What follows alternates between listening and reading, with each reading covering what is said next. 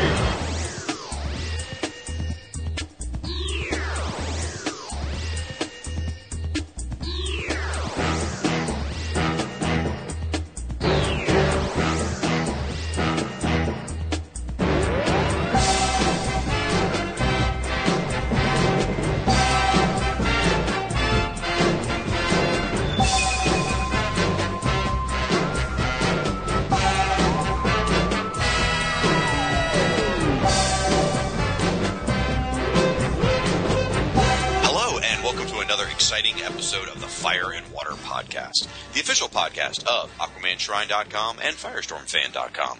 I'm one of your hosts, the irredeemable Shag from Firestorm Fan. Along with me, as always, is my co-host, the iridologist Rob Kelly from Aquaman Shrine. How you doing, buddy? What's an iridologist? I don't want to bother to look it up. What's an iridologist? I don't know. Okay. It is a alternative medicine technique whose proponents claim that patterns and colors and other things have to do with eyes. There we go. Oh, that's very helpful. Thank you. Welcome back, everybody. This is the Fire and Water Podcast. We are excited to be here. We're going to be a little bit of an offbeat episode. We're going to talk about a couple of different things that we think are fun, and then we're going to do a massive, massive dose of listener feedback, because if this is your first time listening, you need to know that this podcast has the single greatest podcast listening community of any podcast on the net. That is true. I mean, there's no hyperbole there. I'm serious. The listeners of this show are the best, not because they listen to our show, because they're just so involved and they're talking about the characters, they're telling us where we're wrong, they're having fun, they're getting to know each other, they write freaking songs. I mean, these dudes are amazing. And when we ran the Kickstarter campaign to make the Fire and Water Podcast movie, we raised over $5 million. In a week, baby. You should have seen the stretch goals. It was amazing. It was amazing. So, well, Rob, what's been going on with you? I didn't know you were going to ask me that. You went to a convention. Really don't. Yeah. Well, okay. Why are we talking? Do I have to lead you by the shoulder? Why are we talking about this? Who cares? Why are we going to this? We're going straight into the fun? Yes. Who cares? Nobody gives a shit about my trip to the Asbury Park Comic-Con. You just cursed, too. Nobody cares. I mean, it's like, we had a lot of fun. It's a great convention, but no one cares. I'm sorry. I guess since related to that, we were there. Me and my partner, Dan O'Connor, were there for Ace Kilroy, of course. And in the last week or so, a couple of very, very generous Fire and Water Podcast listeners bought copies of Ace Kilroy online, which you can now, Frank. And luckily, Mike Bailey bought one, and Sean Corey bought one, and J. David Weeder bought one, and so far we've gotten positive reviews. So thanks a lot, guys. I deeply, deeply appreciate it. That's fantastic. Now, if you don't know about Ace Kilroy, go to acekilroy.com. Quit wasting your time listening to this nonsense and go check that out. Yeah, absolutely. I guess, if we're going to plug things, what the hell? Let's get into it. You brought it up, Jack. I am working on some of you that I'm Facebook friends with know this already, but in case you don't, I'm working on a book. The book is called Hey Kids Comics, True Life Tales from the Spinner Rack. And it is going to be, first it's going to be an ebook. It's ideally going to come out later in the summer, and then a print version to follow later on. It is basically a collection of essays, true life essays from different comics pros and authors and journalists and bloggers and other people talking about some moment in their life where comic books were significant in some way. So some of the stories are really funny, some are kind of sad, some are, obviously very nostalgic. Some are sort of trips through people's childhoods of their youth, their neighborhoods of their youth. So we've got a neat collection of people. Some of the people that gave us stories include J.M. DeMatteis, we've got Paul Kupperberg, Erica Peterman from Girls Gone Geek, Alan Brennert, the novelist, Alan Brennert. I'm blanking on a whole bunch of names. We have a couple of dozen stories, and I'm putting together the book right now. It's going to be a lot of fun. Even if you don't necessarily know who these people are, the stories are really, really compelling. So I'm going to plug it much more heavily as we get closer to the release date, because I really think everyone will enjoy it. I really genuinely believe it's going to make a great book. So as we get closer, I'll be talking more about it. I can't wait for it. I'm looking forward to it. You and I have been chatting about it for a long time. So it's been in the works a very, very long time.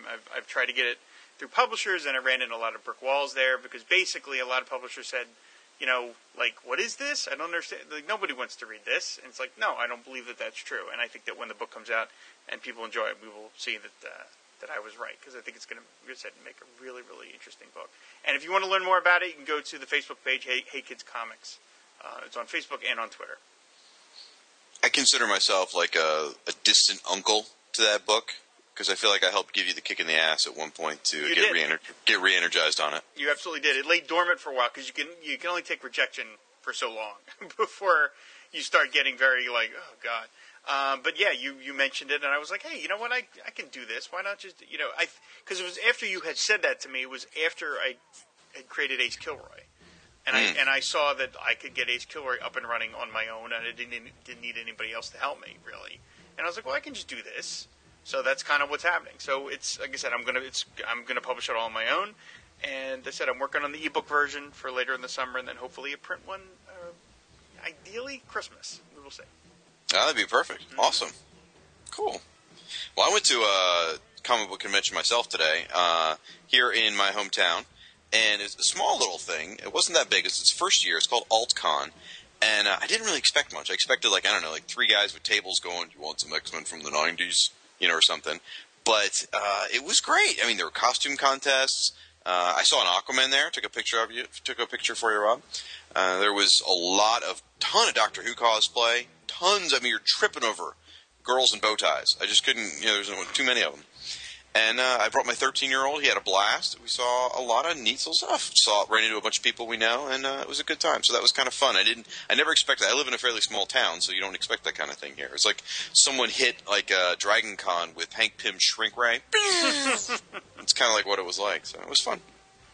So I enjoy that. Speaking of Hank Pym, did you see that test footage that Edgar Wright has for Ant-Man the movie? No, yes, do tell. There's test footage that leaked out. He showed it at a convention or something, and then of course somebody recorded it on their camera and posted it on the web. And then all of a sudden everybody posted it on their site, and Marvel was taking it down left and right. It was like they're playing whack-a-mole with it. Every site that had it, they were like, no, take it down.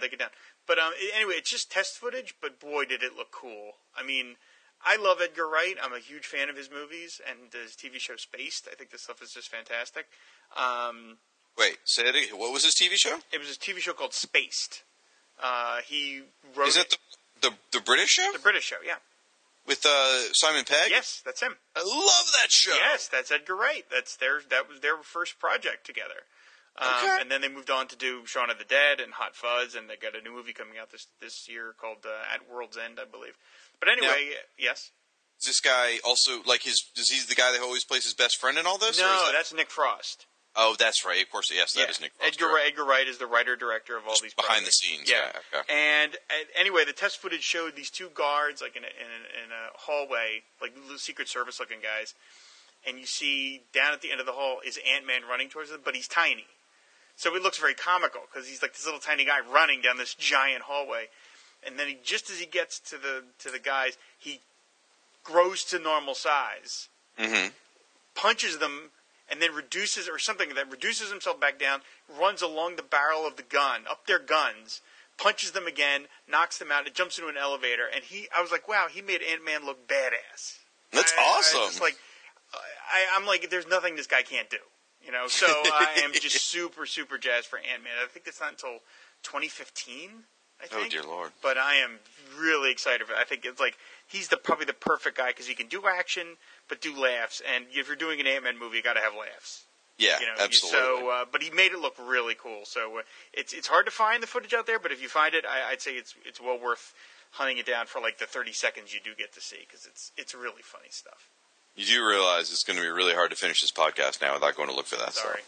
I love me some Ant-Man. For some reason, I dig the shrinking characters. Ant-Man and Adam both. I dig them both. So. Well, there's rumors that Edgar Wright directed the post-credits sequence in Iron Man 3. Oh, really? It's coming out, and you got to think, well, if he directed it, maybe that's a nod towards Ant-Man and Iron Man. So. Speaking of which, just to acknowledge that, I mean, my name's The Irredeemable Shag. That did come about after the Irredeemable Ant-Man series, so I'm just saying. Oh, I forgot that. I forgot that was a book. That's right. Yeah, so that helped inspire the name. So, one quick thing, I've been thinking a lot about Trinity War lately. Yes. It's the upcoming DC crossover. I'm so excited. You're so full of crap. I actually am, and you know what did it for me? Well, there's the new promotional art that's out. Wait. How am I full of crap? Oh, are you being serious? No, I'm being totally sarcastic. Right, that's why I said you're full of crap. Right, but I'm being sarcastic, so that never mind. Well, you said I'm so excited. Right. So you're sarcastically full of crap. Oh, I see. All right. Okay. Yeah. Anyway, so they released the image by Ivan Reis and Joe Prado and Rod Reis, the law firm of Reis, Prado and Reis, and it looks great. It really does. It looks great. And what clicked for me, why I got excited, is because you know what? This crossover is a big deal. It's a big crossover, and I started thinking about when I was younger, and I was excited about Legends. I was excited about Invasion. I was unfortunately excited about Millennium. All those things. And this book, this Trinity War, is going to be somebody's first big DC crossover. Somebody that started with a New 52. This is going to be their big first crossover, and you know what? They're probably going to love it. And that just, it made me see this whole thing in a completely different light. And I'm like, you know what? Okay. It's 3 Justice League books. It's done in 2 months. I don't have to buy any ancillary books. I didn't know that it was only 2 months. I think it is. I think they're kind of doing it like Throne of Atlantis was. Okay. It's across the 3 Justice League books, all of which I get anyway. There is no, as far as I know, there is no Trinity War number 1. They're doing something with Phantom Stranger that you don't, I can kind of ignore or whatever, but there's no, it's basically just in the 3 Justice League books. I'm like, all right, you know what? If it's as good as Throne of Atlantis was, and I don't have to buy a bunch of ancillary crap, and I freaking like all the characters, this is, I'm excited about it. Okay. There's this great shot in the promo shot. They got Firestorm battling Stargirl. Yes, I saw that on Firestorm Fan. Oh, you visit my site. I didn't know. That's yours? That's awesome. I didn't know that. Oh, keep reaching for the stars. That's fantastic. Thanks, bro. See, I'm glad you mentioned reaching for the stars because I was thinking Firestorm and Stargirl, get that? See that segue? It's also a little dirty. Anyway, would make a good couple. Being that they're both teenage superheroes on their respective teams. There'd be some nice drama between does she like Ronnie or does she like Jason, sort of thing. And it kind of harkens back to the old JLA, JSA crossovers when Firestorm and Power Girl were kind of hooking up. That's true. I always liked those bits. Oh, yeah, absolutely. And the whole reason they hooked up was because they were the 2 youngest members on the team. So, I'm just saying, it worked pretty good. Stargirl's pretty cute. So. All right. Now, okay, ladies and gentlemen, I'm going to ask you to do something here for me. I normally edit the show fairly heavily. And what I do is I take out all of Shag's so's.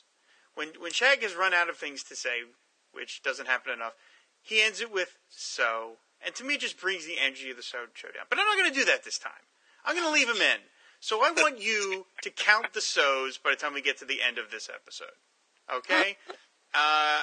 In fact, I'm going to suggest you take a drink every time Shag says Frag? every time Shag says Is so, Frag the amalgam version of me and Frank? yes, every time he goes, so I want you to take a drink, and I want to see how hammered all of you get at the end of this episode of the Fire and Water Podcast. I would just like to point out and this one doesn't count. This is not a freebie. My previous so was because it was like a leave that to your imagination so. Right. Okay. I'm not talking about those because that's a word in the English language and you can use it. But you use it as a crutch. And, we're saying from this point forward, this right? point forward, and Right. I know by saying it, I'm going to make you self-conscious and you're probably going to consciously not do it. But just, we've been recording for like 10 minutes and I've heard like 30 of them already. And I'm like, good Lord, I have to edit 30 so's out. And I'm like, no, I'm not doing it. I'm not You're doing so full of crap. I'm I not- have not said it like 30 times. oh my God, I'm leaving this in. Everybody, okay. Wait a minute. We're at 14 minutes. I want everyone to count how many so's you heard in the previous 14 minutes. And I feel leave bad. that as a comment on AquamanShrine.com or Firestorm Fan. Yeah, I'm going to edit that comment. Anyway. You were going to do nothing of the kind. I have the original tape, so good No, luck. I'm saying, anyone puts on a Firestorm fan, that comment's getting I edited. see what you said. Anyway. Then leave it on AquamanShrine.com. I know it's a giant pain in the ass, Frank, but make a little effort. Yeah, have fun with this captive comment, whatever those things are called. Capacha, yeah, those things are a Yeah. giant pain in the ass. So I feel bad because, like, some stranger has stumbled onto this podcast because they saw the word hostess ads, in the subject line. Like, oh, I can't wait to hear about that. And then they have to listen to 14 minutes of us knuckleheads just rambling on. Get to the pies already. Exactly. Get to the fruit pies, damn it. Speaking of which, let's talk about some fruit pies. Well, yeah, I mean, this episode, as Shag mentioned, it's going to be kind of a potpourri of stuff, and for once, we're not conjoining the Aquaman and Firestorm segments. Shag's going to be talking about something completely different in Firestorm that I'm going to be talking about with Aquaman. Oh, no. I'm going to talk about the Firestorm Postas ads also. What? Go ahead. I'll get to it when it's my All turn. right. All right. Oh, God. Anyway, I was going to talk about the Aquaman hostess ads because... Folks, I'd like you at home to count the number of times Rob gets exasperated with me. Because I'm sure he edits those out, too. So... there you go. Thank you. That was one. Did I really say one? Yes! See, you don't even know you're saying it. You just did it. Oh, my God. Oh, these comments are going to be great because they're all going to be drunken, like...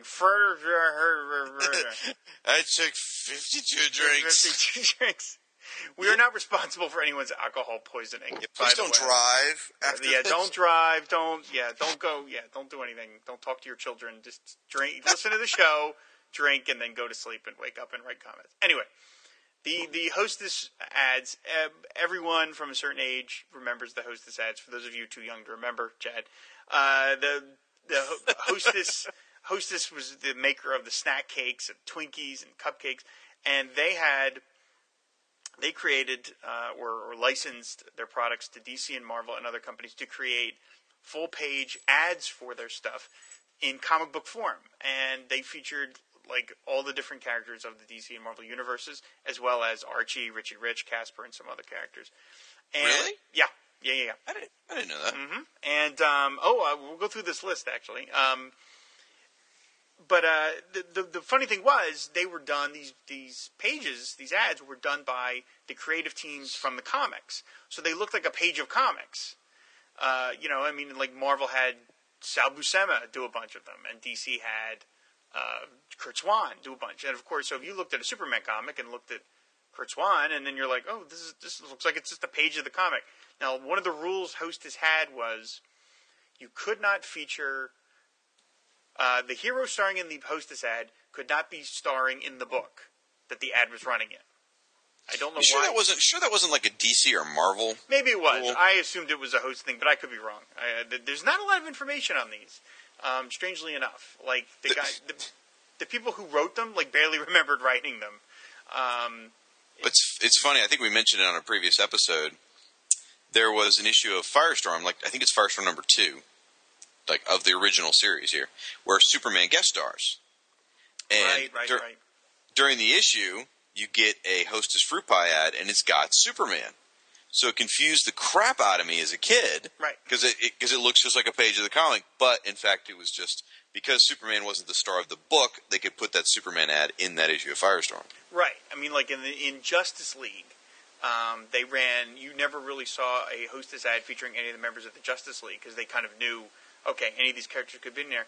could be in there, which is why you had people like the Joker starring in their own Hostess ads, or Penguin starring in their own Hostess ads. We're going to cover the Aquaman Hostess ads, but I'm going to do just a brief list here of the characters that did appear in them. There were over 250 different ads. Oh my gosh! Yes, this is from a site I found, tomheroes.com/comic ads/hostess ads. And this guy has a list and scans of all of these ads. Well, I'm going to tell you the best site to visit, since we're mentioning sites. Sean Baby? Sean Baby. Sean Baby, yeah. Sean Baby's Hostess page is hysterical. Yeah, if you want someone foul-mouthingly ripping them apart, that's a good ad. It's a good place to visit. It's SeanBaby.com/hostess HTML. Right. It's great. Anyway, the list here we've got in alphabetical order. The characters that appeared in their own ads were Aquaman, Archie, Batgirl, Batman, a lot of Batmans as you might imagine, Bugs Bunny, Captain America, Captain Marvel, the Marvel one, Casper. Casper starred in 28 different Hostess ads. A parrot named Cracky. I don't know what company that was. Daredevil. There was a Daredevil Hostess ad drawn by Frank Miller. Oh my God! Yes, there was. Fantastic Four, Flash, Green Arrow, Green Lantern, Hawkman, Hot Stuff, Hulk, a lot of Hulks, Human Torch, Iron Man, Josie and the Pussycats, the Joker, Mr. Fantastic, the Penguin, Plastic Man, Popeye, Red Tornado, Richie Rich, Roadrunner, Sad Sack, Shazam, a.k.a. Captain Marvel, Spider-Man, a ton of Spider-Mans as you might imagine, Spooky the Ghost, Superman, The Thing, Thor, Tweety and Sylvester, Wendy the Good Little Witch, and Wonder Woman. So it's a pretty extensive ad campaign. And actually, Mira got her own Hostess ad as well. Seriously? Yes, which we'll get to in a moment. But anyway, the Aquaman ones, one of them, you can find on the AquamanTrend.com, there's a link on in the sidebar. It says Hostess ads, where you can see all of these ads. There's one called Aquaman and the Imperiled Sub, which features him and Aqualad. I mean, all these ads were like 6 panels. So, they don't have a lot of time for storytelling because you got to work in the hard sell at the end. But basically, Aquaman and Aqualad rescue a sub using Aquaman's Finny Friends as help. They rescue the sub by pushing it back on land, and they all celebrate by enjoying some Hostess Twinkies at the end. As Aquaman says, "I'll ride a tidal wave for these delicious cakes anytime." So, now, most of these were not most, but at least some of these were written by longtime DC writer and editorial person Bob Rozakis, the Answer Man. He remembers writing some of them. I read an interview with him somewhere where he talks about writing some of them, but he doesn't remember who wrote the rest. These were sort of just I think, disseminated among the DC staff as sort of a job to just write this. There's Aquaman in the Space Capsule, which features Aquaman, Aqualad, and Mira. They rescue a space capsule, of course, and as a way of when the astronauts get rescued, Aquaman and Mira present them with Hostess fruit pies as a way to celebrate. The final panel is outer space had a lot of interesting things to see, but only Earth has Hostess fruit pies to eat. So, oh my God, the Sean Baby commentary on these are amazing. You've really got to see these. Do you want to join the rest? Do you want to join the show, Shag? What we're doing over here? I'm looking at the space capsule one, and on the right has Sean Baby going, "Jesus, Aquaman's pie ads suck." But I love how he and his pals dress so crazy that the astronauts think they're aliens. Why are the astronauts even there? Doesn't the space program keep track of things like this? It seems like they should put someone in charge of remembering that the $20 million space capsule filled with astronauts landed that day. Houston, I don't know if you remember, but it's the 6th. We landed. We believe our location is somewhere in the Atlantic. Be advised we've encountered 2 gay space monsters in their underwear and several talking fish. Request immediate retrieval and 2 pairs of pants. Over. I mean, this is hysterical. It's good stuff. There's another one called Aquaman in That Dirty Beach, which sounds, a bit like somebody trying to slip in a joke. Anyway, of course, there's a closed beach. Aquaman discovers that the source of the trouble is a purple alien who he summarily dismisses with one punch. But it ends with Aquaman and the alien and the guy who runs the beach, sort of reminds me of the mayor from Jaws, celebrating with some Hostess Twinkies. Can I read the Sean Baby commentary on that one too? Yeah. I had no idea that swimsuit and tanning oils. I had no idea that when swimsuit and tanning oil sales drop, companies send their executives out to the beach to give economic speeches to superheroes. The highlight for me is how we don't even get to see the fight between Aquaman and Sludgejack. We go to the first punch to a picture of Aquaman trying to figure out a way to beat him. It's like the artist said, "Shit, we don't know who's going to lose, or shit, we know he's going to lose. I don't need to draw it." Come on. Now that you read the Sean Baby comment out loud, it sounds like Frank. It does. I seriously think Frank is the Frank. Humorous commentary. It is. He does this. I mean, he does this on everything. In fact, there's a whole Super Friends page, which is a riot too. So, anyway, please continue. Do you have like money in this site? You're really hitting it hard there. I've been frequenting that site since probably '98 when I first got a computer that could do graphics on the internet. Apparently, you've got some sort of kickback thing going on. Art-wise, the first two that I mentioned look like clearly all these look like they're drawn by Kurt Swan. The first two that I mentioned look like they're inked by Vince Colletta. Not exactly sure. The third one, that Dirty Beach, has a scratchier kind of look, so I wouldn't be surprised if that was Dick Giordano doing the inks on that Dirty Beach. Again, as I say, there's Aquaman in the Ice Age, which features the Aquaman family. It's basically just a giant ice creature, ice giant, who of course is now back in the current series. He attacks. It looks a little like him. It looks a little like him. He attacks Aquaman. He is subdued by when Aqualad hands him a Hostess cupcake, and everybody celebrates at the end with the cupcakes. And there's Aquaman in the Pirate's Gold, which is a bunch of guys are looting the bottom of the ocean for treasure.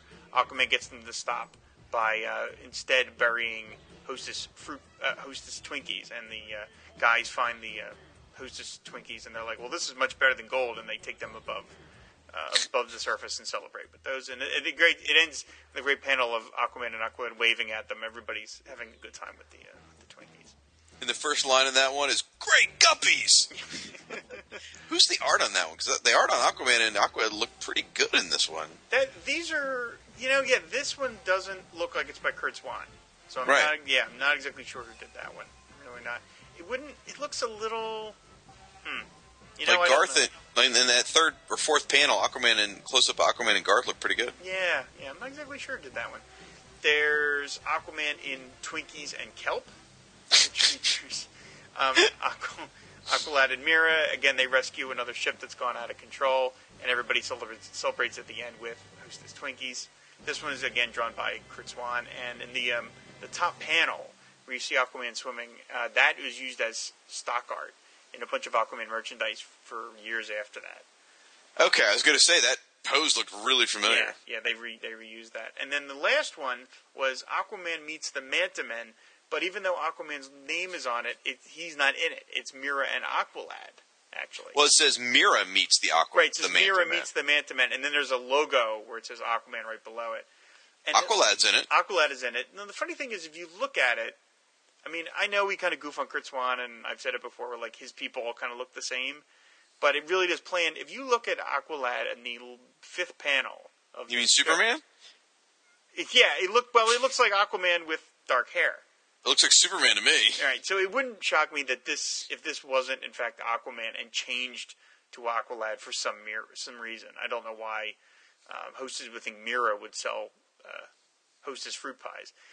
They take on these Manta guys with the most ridiculous looking villains possible. I love their hats. And at the end, the last panel is all is serene under the sea once more. And one of the Manta men says, "I'm convinced fingers and hands are meant for good things, like Hostess fruit pies." And the other guy adds, "So were mouths."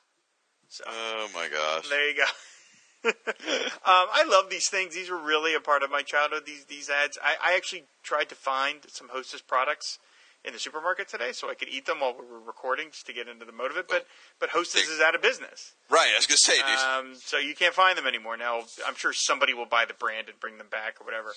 But yeah, they're currently out of business right now, unfortunately. I saw a posting right before December, 21st, when the world was supposed to end? Yes. It said, "Way to go, Hostess, for going out of business, like 3 weeks too early." They always say Hostess fruit pies would last to the end of the earth because there's so much preservatives in it. Right. Now, I tell you, in the Aquaman in the Space Capsule, there's an incredibly sexist panel of Mara carrying a tray of food, like she's serving everyone because she's the woman. Well, she's the girl. But that panel of her carrying those Hostess pies, like this strip must appear in a comic I've read a lot, because it's like that picture of her carrying the tray of pies is so familiar to me. Or I just fantasize about her serving me fruit pies. I don't know which. Probably it. If you look closely at the pies in the tray that she's serving, they're not proportionate. They're huge. They're huge. I mean, those, just one of each. That's all there is. Yeah. If you've ever had a Hostess fruit pie, it's like the size of like your hand, maybe a little smaller. Yeah. But you see them on the tray here, they look like they're pizzas. They're enormous.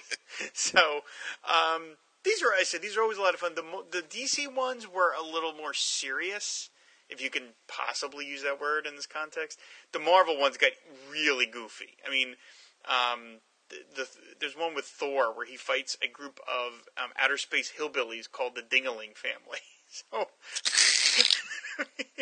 well, Marvel's probably Marvel's never wanted to throw away a good villain, so they probably didn't want to waste anything here. So. Well, that was funny. Was that there was an old Hembeck strip where he joked about where he had some character complaining. I think it was even Aquaman complaining about the quote unquote DC was forcing them to appear in Hostess ads. And that the superheroes were banding together to strike because they didn't like that. And they said, eventually, I think the quote was, Len Wein is going to work one of these characters into the real books, like the Dingaling family or something. So. Oh, wow. Like I said, Marvel, in terms of art, Marvel got a little more diverse. Marvel had, I mentioned Sam Buscema did a couple. Frank Miller did one. I'm looking at another Daredevil one that looks like it's drawn by Gil Kane. I was just looking at the Daredevil ones myself. Now, to give you a perspective on the volume, and like Spider-Man's got a ton of them. Yes. Thor's got like 6. Iron Man's got like 8 maybe. Hulk's got a fair amount of them. Fantastic Four's got a fair amount of them. Daredevil's got like 5 or 6. Captain Marvel's got maybe 8 or 9. Captain America's got quite a few. So. Yeah. See, there you go. Another one. Thank you. Look at that. Oh my gosh, even Green Arrow, Plastic Man, and Red Tornado had one. Yes. I mentioned all that when I went through the list. They all got their own. Like I said, I think because when in books like Justice League, team books, they couldn't feature any of the JLAers, so they had to then use other characters that weren't in Justice League. Now, I don't know what the purpose of getting Red Tornado to sell Hostess fruit pies is going to do anybody. That seems incredibly obscure to me. But obviously it worked. I mean, Marvel had Captain Marvel pitching, and there were like 8 Captain Marvel ads, and he was never that big of a deal, So, ooh, careful there, son. What? When like Jim Starlin was drawing him, he was awesome. No, I'm not saying as quality. I just mean in terms of like Captain Marvel was not as big as Superman, Spider-Man, Hulk. I'm just saying they used that's kind of a relatively obscure character to use for mass merchandising like this. We fought some pretty important villains here, like Professor Sneer. That's right, he did. Josie and the Pussycats got 19 ads. Oh my gosh! Themselves, Richie Rich. If you ever look at the Archie ads, they're gorgeous because they're done by all the same, that Archie style. So they look gorgeous. I would love it if they collected these into a book. I think there's probably no way to do it because all the copyright issues of all these different characters. But I would love to get like the inside story on the making of these. Like, find the Hostess executives and talk to them about did these actually help sell these products? They must have. They did 250 of these ads. Yeah, clearly. I mean, they perceived at least that there was an exposure effect that helped them. Right. So I would love to. I would love to see this, and just because we tend to be this way, I would love to see a who's who in Hostess ads.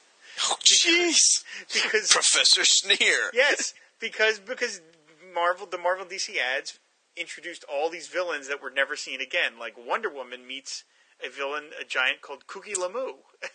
I want to learn more about Kooky Lamoo. Some writer a couple months back said they were going to introduce a Hostess villain into their book, just for fun. That's great. And there have been parody ones. Oh my gosh! Spider-Man spoils the snatch. Yeah, that's terrible. Yeah, there you go. If you go to the AquamanTrend.com and look at the label for Hostess, there's a fake one featuring Aquaman pitching the KFC Double Down. Oh my god! And then there was one. The guys who did Preacher did one. There's a Preacher Hostess ad. I even think there's a Watchmen Hostess ad as well. So it's become sort of famous enough to do parodies. I would say I think of it sounds like a goof, but I would actually buy a book if they did this, a Hostess Ads book collection. Sure. You know? I think they would have to, like, start with the more mundane ones and then get to the more ridiculous. Because it's like the only way I could get through that book is if it got insane the more I got along. And it does. It does. Otherwise, it would just be kind of like, okay, these aren't funny anymore. Right. So, well, I want to take a second to talk about the Firestorm Hostess Ads. Go right ahead. All right. And there we go. There we go. Awesome. Perfect. So, glad I had that opportunity. Now, I mean, to be fair to Firestorm, the overlap between the Hostess Ads and Firestorm was very brief. Well, when did it stop? The Hostess Ads stopped in like 81, 82. Firestorm was only around like 5 years at that point.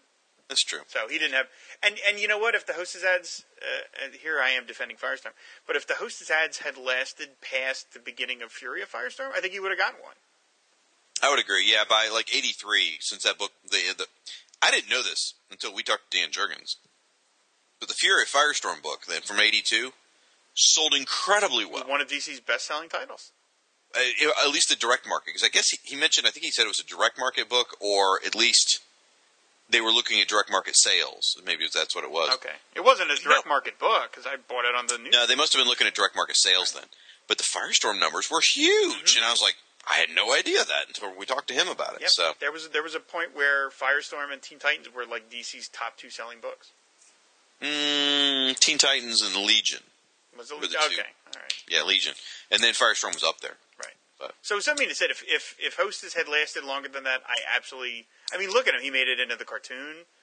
Yeah. You know, there was a toy. They absolutely would have done it. So that would have been a lot of fun. I think it's just Hostess. And I would have loved to know, why did they give it up? Like, why did they stop running the ads? Because Hostess, of course, was around up until just last year. So it's not as though they went out of business in 1982. So I wonder why they stopped. I would actually genuinely love to know this stuff. Maybe only I would. But either comic books raised their rates for ads, or they just didn't perceive the value of it anymore, I guess. I don't know. Like, maybe we might never know. I might have to talk to Barbara Zakis. The one interview I read with him about it, he seemed almost like, "Why are you even asking me about this?" Which I can't blame him. Really? Yeah, I can't blame him, because it just seems so obscure to ask about this stuff. But I said, if you look at 251 ads, that would make a pretty cool book. I personally want to see Hulk versus the roller disco devils on nice paper. There's one ad that I always thought should have been Firestorm, and it always made me sad. It was a Fantastic Four one. It was the Human Torch in Blown About. And he's fighting this chick whose hair's like super teased up, and she's got a giant hair dryer. And she blows out. Human Torch goes poof, and flames go out. So the only way he can stop her is by giving her Hostess, what are their cupcakes? Cupcakes, yes. So it cracks me up. I always thought that'd be perfect for Firestorm, blows his hair out. Poof. So. Thank you. That was 2 more. Thank you. Oh my gosh, I heard myself do one earlier. I love it. This is great. This is fantastic. We are going to get our fans totally faced by the end of this episode. It's going to be fantastic. You're welcome, everybody. I know you're all desperately searching for some reason, some excuse to drink copious amounts of alcohol. You're welcome. This episode of the Fire and Water Podcast brought to you by Knob Creek. Boone's Farm for the Firestorm fans. Boone's Hill? What is it? It's Boone Farm, right? Boone's Farm. Yeah. Oh, the good old days. All right. So anyway, I think we've covered the Hostess ads well enough. So I was going to talk about, for Firestorm, I was going to touch on an older issue of the series that I just thought might be fun to talk about. The Fury of Firestorm, The Nuclear Man, number 42, from December 1985. And the reason this issue sticks out in my mind is because this was the one issue of the Fury of Firestorm series that was Firestorm-less. Our main character did not appear in this comic book at all. It was a Crisis on Infinite Earths crossover, and it was all about Firehawk. And it was a good issue. So just after we did Who's Who recently, where we talked about Firehawk's new costume, which she got the blue and orange, screaming bird costume that I think is fantastic. It's beautiful. Yeah, this issue struck me because what happened was she got the new costume in Crisis number 8, and then that led immediately into this issue of Firestorm. So it's I'm not going to talk about it incredibly in length, but just cover sort of some of the high points. The issue basically is her and Donna Troy teaming up when Donna Troy was Wonder Girl during the Crisis in a very time wrapped area of New York. There's all kinds of different time periods that New York has been transformed into, and it's their sort of adventures through that. And a lot of it takes place during a period of Revolutionary War. In fact, it says right on the cover here, Rob, check this out. It says the all-new Firehawk meets Wonder Girl, all this, and, check it out, Tomahawk and Dan Hunter, too. For those of you who listen to the Who's Who podcast, you know Rob's a big fan of Tomahawk. I had no idea Tomahawk ever appeared in Firestorm. When was he around, like the 50s or something? The comic? Yeah. Ran from 50 to like 71. God, that long? 50 something. I don't know, so it's like 1950 exactly, but it started in the 50s and was canceled in 1971. Wow. I mean, at a minimum, that's 11, 12 years at a minimum. Mm-hmm. Yeah, the final issue is like number 140, I think, so, you know, it was a little run. Okay. Well, the story starts off, Firehawk's trying to sort of find her way. She's got her new costume and everything, but she doesn't feel connected to the superhero community because she hasn't been really, really embracing the superhero community. She kind of just comes out to hang out with Firestorm, and whenever there's a real crisis. That's really about it. And her and Wonder Girl are talking about it, and she even talks about how Firehawk's thanking Wonder Girl for her help and the Titans' help, sort of like getting her through some of the crisis. And, you know, I should mention the creative team.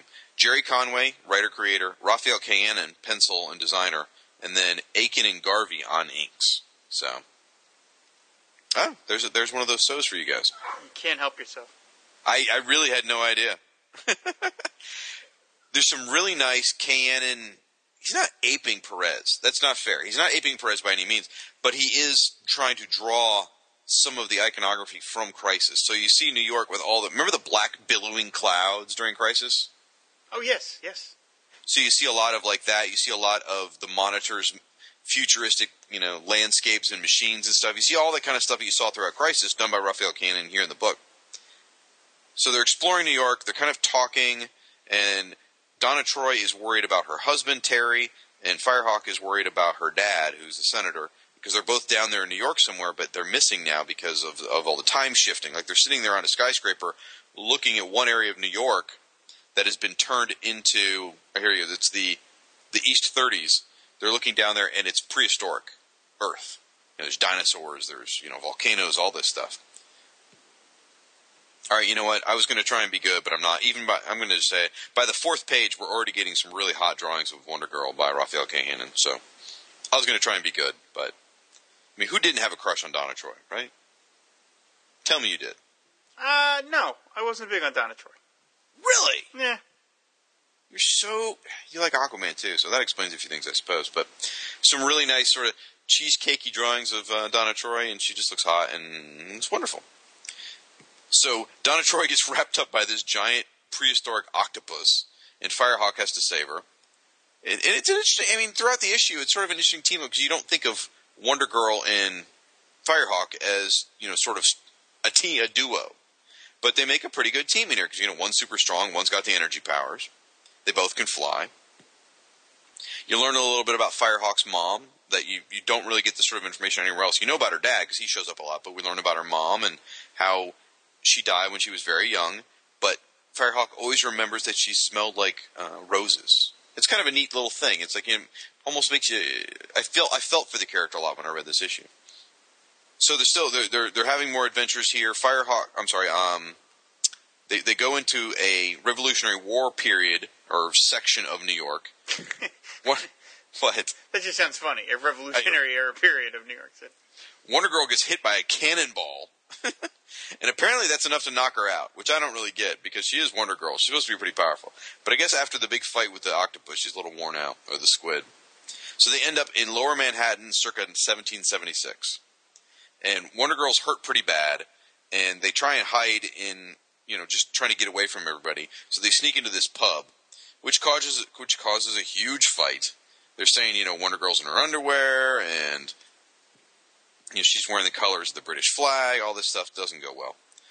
So this guy tries to beat them up, and all of a sudden, two revolutionary guys help them, you know, in their coonskin hats and their caps, yeah. Yep, in their tan, you know, whatever kind of outfits. They start beating the crap out of these guys to defend them, and sure enough, it's Tomahawk and I was about to say Dan the Dynamite, Dan Hunter. They take him in, and by this point, Wonder Girl has a raging fever. She's got these suction cup wounds on her stomach.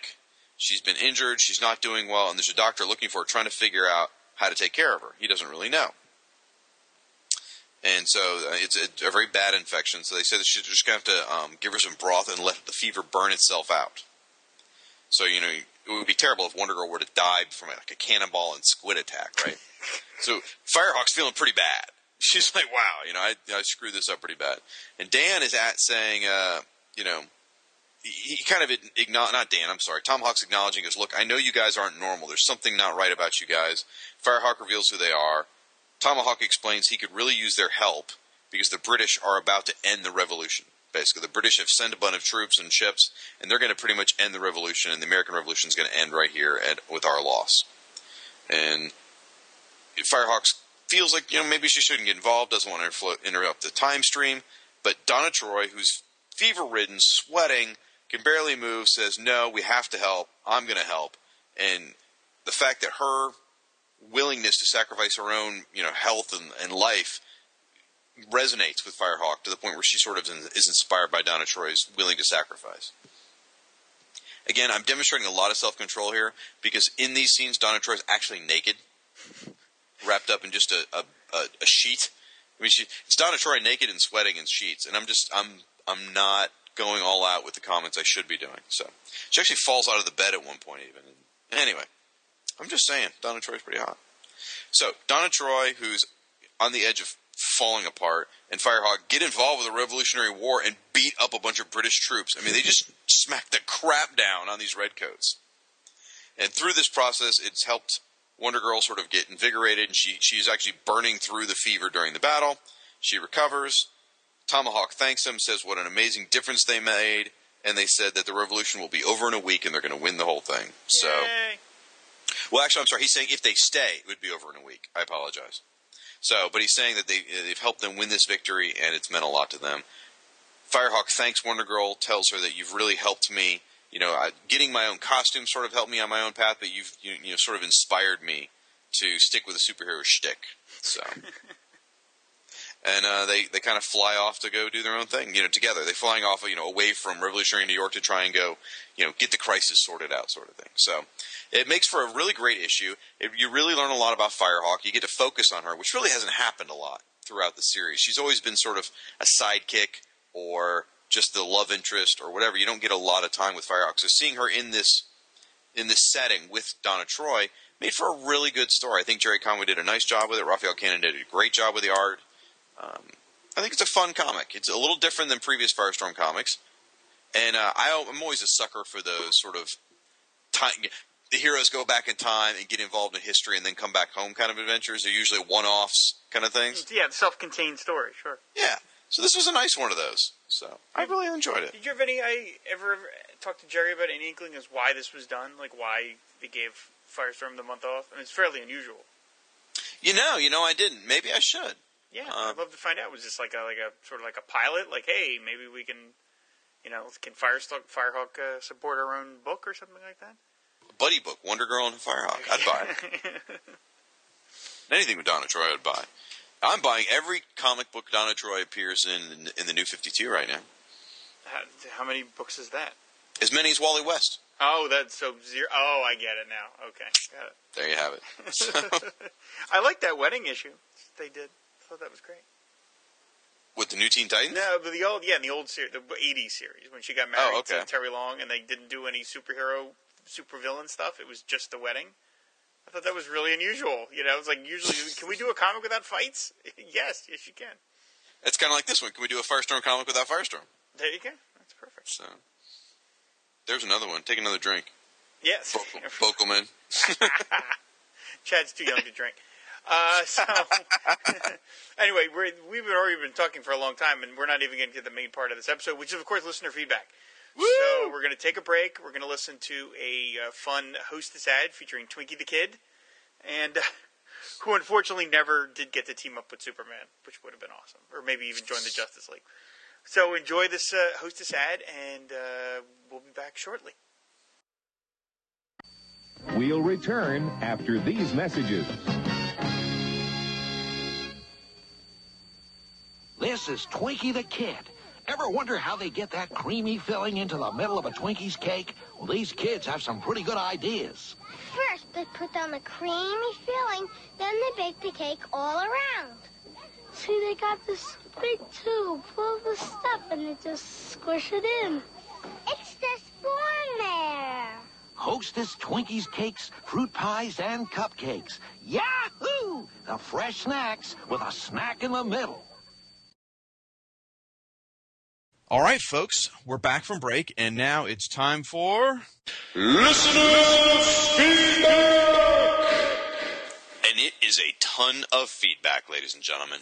We are covering comments from various sites, whether it be blogs or stuff from the interwebs, with the social medias and stuff. We're going all the way back to February, grabbing different comments and stuff, maybe even a little bit of January here. So we're going to be talking about a lot of different episodes. We'll try and sort of explain the comments if necessary, if it's about a particular episode.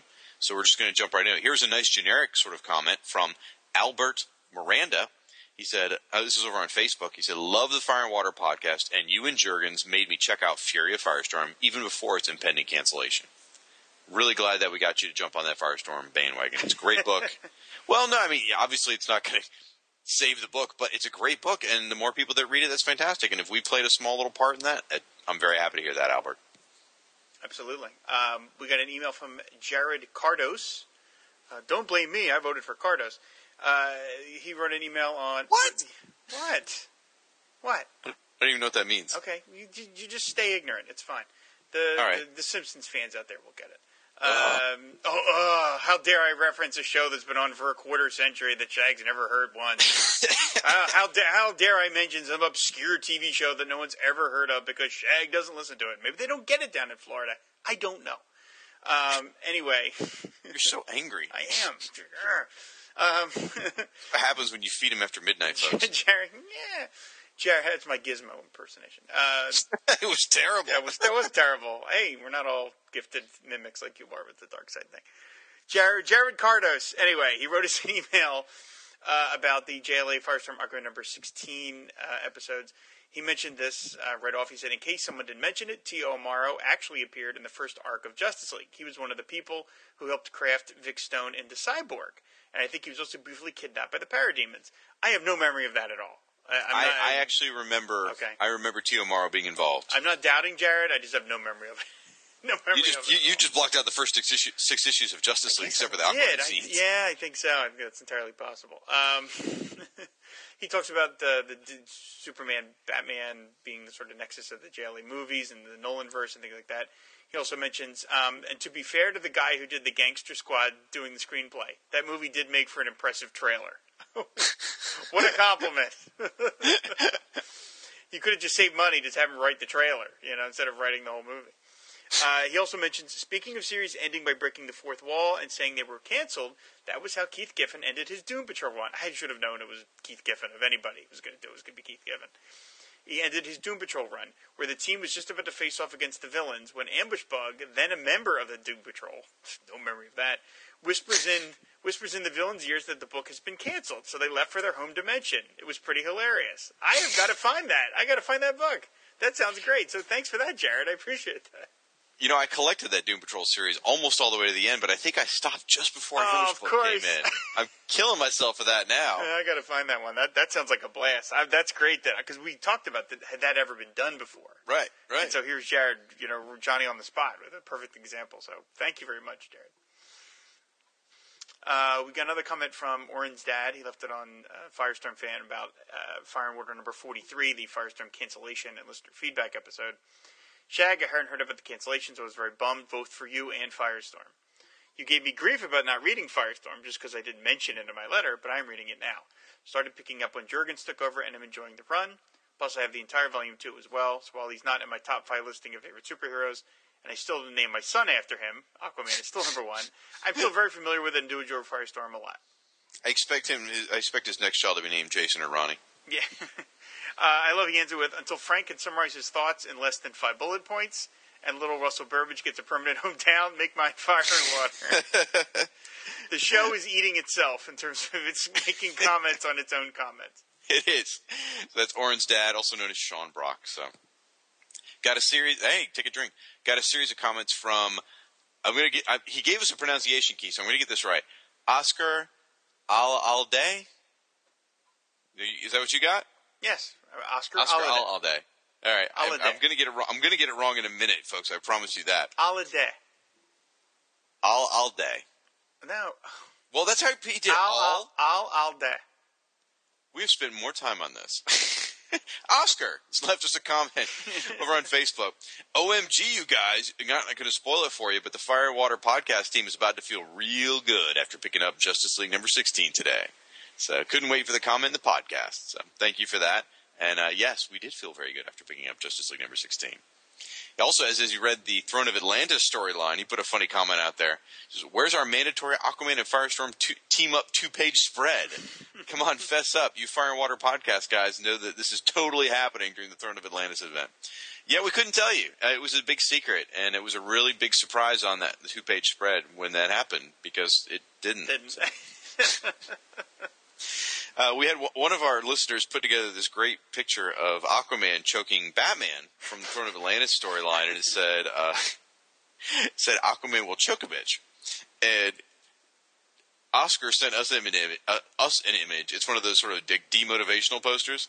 Has Batman kicking a guy in the hand who's holding a gun. And as he's kicking the guy in the hand, the gun goes off and he shoots himself. It says, Batman, he'll make you shoot your dick off. Oh, Lord. It's crude, but it's hilarious because the guy's, he's pulling his gun out of the front, right behind his belt buckle. So he's trying to be all bad. And Batman kicked him and made the guy fire the gun. So it goes to show Batman's a little tougher than Aquaman, I think. It says, apparently Batman doesn't stop at choking you. So, and then he left us a nice long comment about the Firestorm cancellation issue. So finally got through the podcast. Honestly, didn't postpone it out of sadness for the cancellation. Things like that happen all the time in any area of entertainment, but this time it hit on an otherwise happy place I like to relax in. Even if it's been telegraphed since Gail Simone left, not because of her being who she is, though I loathe the if X ain't on it, I'm dropping the book fanboy mentality. This sentence is kind of all over the place. Anyway, it says, even if it's been telegraphed since Gail Simone left, but by the way, DC's editorial changed teams. I'm lost in this sentence. But by the way, DC editorial changed teams without letting the book grow along momentum from their ideas. Yeah, it's a little It's my fault because I stopped in the middle. Yeah. Anyway. That's how sentences work, Shag. You have to read the whole thing to be able to glean its meaning. I don't know how to read. It says, at the end of the day, it's always a business decision, all right. But then again, having The Walking Dead being cash-making priority, there would be a great show comic missing right now. Same goes, in my opinion, with Firestorm and Hawkman. But you can't put a good hero down. And a 2-in-1, no way. Firestorm will rise again, and I will be there. Then he goes, on a much happier note, a little me is getting a shout-out within a shout-out? And from real-life Diablo Frank, of all people? That was during a previous listener feedback episode where Diablo was giving Oscar a hard time. And he goes, oh yes, I have arrived. And the gifts don't stop there. I got half of my professional drag name, Ooh La La, priceless, because I couldn't say his name, apparently in that episode, either, so. I love this. He ends it with, also, Rob dissing the latest excuse for Justice League movie Effort Like a Boss, and for not being a Marvel zombie. He was on point with all his comments about it. Quote, like Avengers but faster. Quote, right now the JLA movie is, pause, not good, unquote. That pause! Obviously it was there because he thinks about the children, but gave us all a nice blank for our curse word of choice. Long live Firestorm, he ends it with. I guess okay. I'm sorry. We're talking about the Power Records episode that I did, the episode 44, which was we talked about I played the Aquaman and Shazam Power Records, and I asked, does anybody want to hear more of those episodes? And this is Kyle Benning. Got a comment from him. I think it's a new comment. I don't think we've ever gotten anything from him before. He says, I'd love to hear more of these. Do you have a link to your blog that has them all? I'd love to check them out. Yes, that blog is Power Record. No S at the end of that. powerrecord.blogspot.com. And I think some of the files have sort of disappeared over time, but many of them are still up, and you can see the graphics for all the Power Records that I think there almost ever was. We got a comment from Corey Hodgson about the Power Record episode. Well, it came with the Power Record episode, but it wasn't related to that. He sent us a graphic of a book called, and it's about Namor, but it's called Fire and Water. about Bill Everett, the Submariner, and the birth of Marvel Comics. I really want to read that book. It looks really cool. I think we should get complimentary copies. I think so. I think I even said that. I think I was like, Corey. You did. Yeah. Anyway, related to the Power Records, he wrote, "That was a blast from the past. I enjoyed it and would love to hear more. I remember listening to a Spider-Man album I had as a kid all over again. It had the Draco the Dragon story as well as a villain called the Conquistador. I always wish I could have had more, but I was just a kid when it came to spending my money on a record or a Star Wars collection figure. 9 times out of 10, I would choose the action figure. Can't blame me for that. Anyway, thanks for playing these, and like I said, I'd love to hear more, Corey." Thank you very much, Corey. Before we go into further comments, I just want to say I would also love to hear more of the Power Records episodes. I really enjoyed that one. There was some weird, twisted crap in there. Oh, like you haven't heard nothing yet. Well, like when Aquaman, they defeat the alien. Yep. And like, it almost sounds like Aquaman and Mera are like having celebratory carnal, sharing of Marital each other. relations. Right in front of the alien, as if basically to say, like, "Woo, we won! Take this!" It's great. It's crazy. It ends. It ends with the alien and his entire planet about to die. Right. Now, as a kid, I had a Power Record. I had a Superman one. You and I talked about this off air, but I'll just tell the story again. And I listened to the crap out of that thing. It was one where Superman was having nightmares. And in the story, in the story, they decide Superman's too much of a danger and he has to leave the planet. And as a kid, I just remember this, like, "No, Superman, you can't leave us." I was so upset. And then there's this scene where he discovers that the bad guy is the President of the United States, actually Lex Luthor in disguise, and he uses his heat vision to melt the vinyl or rubber mask off the President, reveals Lex Luthor. And it really sounds like he's cooking his face. I mean, it's horrible. And as a kid, that just really stuck with me. I'd imagine like the smell of burning bacon, during this scene. It is. They were really very well done. Very evocative. Yeah. You really did create a mental picture in your mind for the ones that that weren't done in comic book form. I don't think that one was ever. That one had art. Oh, did it? Okay. Yeah, okay. I never saw. I don't think if I saw it, I don't remember it, but I remember the record. I remember hearing the record, and it was like, oh god, because Luthor starts complaining that he can't get the mask off, and it's burning his face. Yeah, fantastic. We got an email from Alexander Adrock, and one of my favorite names of all time. He wrote, "Just writing to give my enthusiastic thumbs up towards more Power Record audio adventures. I'm very new to the world of audio dramas, really only being familiar with some Orson Welles' Shadow adventures, but I've taken a shine to them. The ones you played were super fun. I look forward to hearing some more. Keep up the great work, AA." Thank you, AA. Appreciate that. We got a comment from Maxo, which is a.k.a. Max Romero, my buddy. He does a great blog called Great Caesar's Post, which is a great comic blog. He wrote Great Stuff, Rob, and that Captain Marvel adventure was pretty wonderful. The voice acting seemed perfect to me, but geez, what the hell, Aquaman? You've defeated me, and now my planet, everyone on it will die a slow and horrible death. Ha ha ha.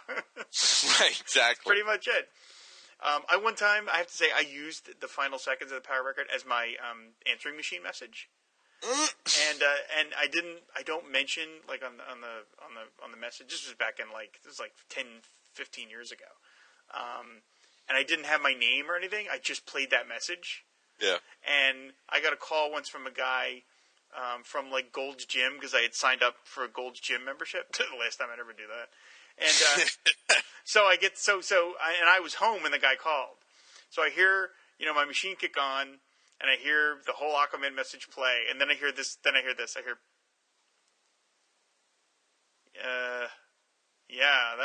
That's some message there, Rob. Anyway, I knew that he was like, this is the biggest nerd. I'm sure he wanted to beat me up the next time he saw me at the gym, which of course he never did. So that's a lost art. I remember doing that quite a bit when I was younger. Like messages? I would always I'd put movie audio in there, anything, because back when they were all on cassette tapes. Right. Yeah, it was great. Those were the days. I got another comment about the Power Records from Matthias McBride. Concerning the voiceover work for Power Records, I believe if you IMDb the voices for the original Super Friends series, you will find voices for the DC characters. Billy Batson's voice was definitely Casey Kasem, and both Captain Marvel and Aquaman's voices sounded an awful lot like Superman from the Super Friends series. I think I'm going to argue there, Matthias. I don't believe that Aquaman and Superman were the same, but I don't know. I would have to listen to them sort of side to side to be able to figure that out. I am almost positive that Billy Batson was not Casey Kasem, but because Casey Kasem is a very, very recognizable name. but voice. I mean, but I don't know. I could be wrong. Nerd fight. Nerd fight. We're gonna slap each other with power records. Rob's gonna throw his pocket protector in a minute. Yeah. James Guertin wrote about the power records. You know, after listening to that Aquaman power record, number 44, a frontal lobotomy sounds pretty good right about now. Which is a callback to the Batman record, because there's a Batman one where Robin suggests that the Joker should get a frontal lobotomy to help benefit society, and Batman cheerfully agrees with him. But I think James is giving his vote, though, as about well. saying Aquaman is, yes. The Aquaman, look, the Aquaman one is so short that you just can't tell a story. It's like aliens attack, Aquaman shows up, Aquaman defeats the aliens, they laugh about their death at the end. So, that's that is. Well, let's go back a bit real quick. Alexander Adrock had a couple, because I think we're kind of winding down on the Yeah, I think we got through comments. all the Power Records one, yeah. Well, there's going to be more throughout. This stuff's going to be sprinkled throughout, but okay. Those are the one-offs. Alexander Adrock had a couple other comments. We did an episode a couple weeks ago on April 1st, which was our El Podcast de Fuego y Agua. And it was all about vibe. And if you listen to it, the whole podcast, we act as if the whole podcast, Fire and Water podcast, had been a vibe podcast since day one. And a lot of the listeners got in on it. They left comments in regard to it, it's sort of playing along. A few other people didn't get it at all. Those of you who didn't get it, again, I think I said this last week, shame on you. But anyway, Alexander Adrock came back. He said, I look forward to the Matter Eater Lad podcast next April 1st. That's a good idea. I like that. We might have to pull that off. I would just eat during the whole thing. And then that was on Facebook, and over on Twitter, he said he got the Medea reference. This is when we were talking about Amanda Waller. He said, I got the Medea reference to my delight and shame. Thank you, Alexander. I appreciate that. We heard from Little Russell Burbage from Lost Springs, Wyoming, over on Facebook. That's a good one. He said, I, for one, would love to read Shag's reviews of each and every Firestorm issue, like the old JLA satellite blog written by what's-his-name. That was a great blog. Well, I don't know that I'm going to take the time to write them up, but maybe, I don't know, maybe I should talk about those old Firestorm issues. Just a thought, something for you guys to mull over. Then over on the Aquaman Shrine, when we did the issue number 17, he said, you'll be happy to know that I was not yelling at my computer while listening to this episode. I have no idea what story issues you guys were talking about. Sorry. So a lot of times I'll make a reference and I'll be like, Russell's screaming at his iPod right now. Then on the Vibe episode, we talked about the April Fool's one. He wrote, so this was an April Fool's Day joke? I can't get that time back, And then we received a fairly personal and very kind letter from Russell, which was really thoughtful, and we really appreciate that. It's about how we improved his day. He was having a bad day, and the show helped improve it because we made him laugh, and it was very appreciated, Russell. That's why we're doing it, So I honestly, I'm not gonna. I'm all seriousness aside for 1 second. The email, I got a little teary-eyed. My wife read it; she got a little teary-eyed. It was very personal, and hey, like exactly what Rob said. We're just glad we could help make your day a little bit better. And it's a perfect example of why this community of match heads, for those of you who don't know the term, means Firestorm fans, or Aquanauts, which are Aquaman fans, have come together to become nuclear subs, which means you're a fan of this podcast and you're part of this community. And the nuclear sub community is amazing. They're there for each other, and it's a great group. All right. End personal niceness, back to snark. We're going to talk about Brandon Leonard. So Brandon Leonard wrote in about the number 17 issues. Said, wow, all I can say is this was a bittersweet month for Firestorm. My month started off on a high with the indication that Firestorm was joining the Justice League, and then all that went away when the Firestorm title was canceled. I will say, though, that this month's Firestorm was one of my favorite issues of Dan's run, and I'm so happy that Jeff Johns has such a strong desire to keep Firestorm in every project he does. Looking forward to see how Firestorm rolls in this new Justice League turns out. So far, it's been pretty good. That's me, by the way. So far, it's been pretty good seeing Firestorm in the Justice League. They've done a good job with him, so hopefully...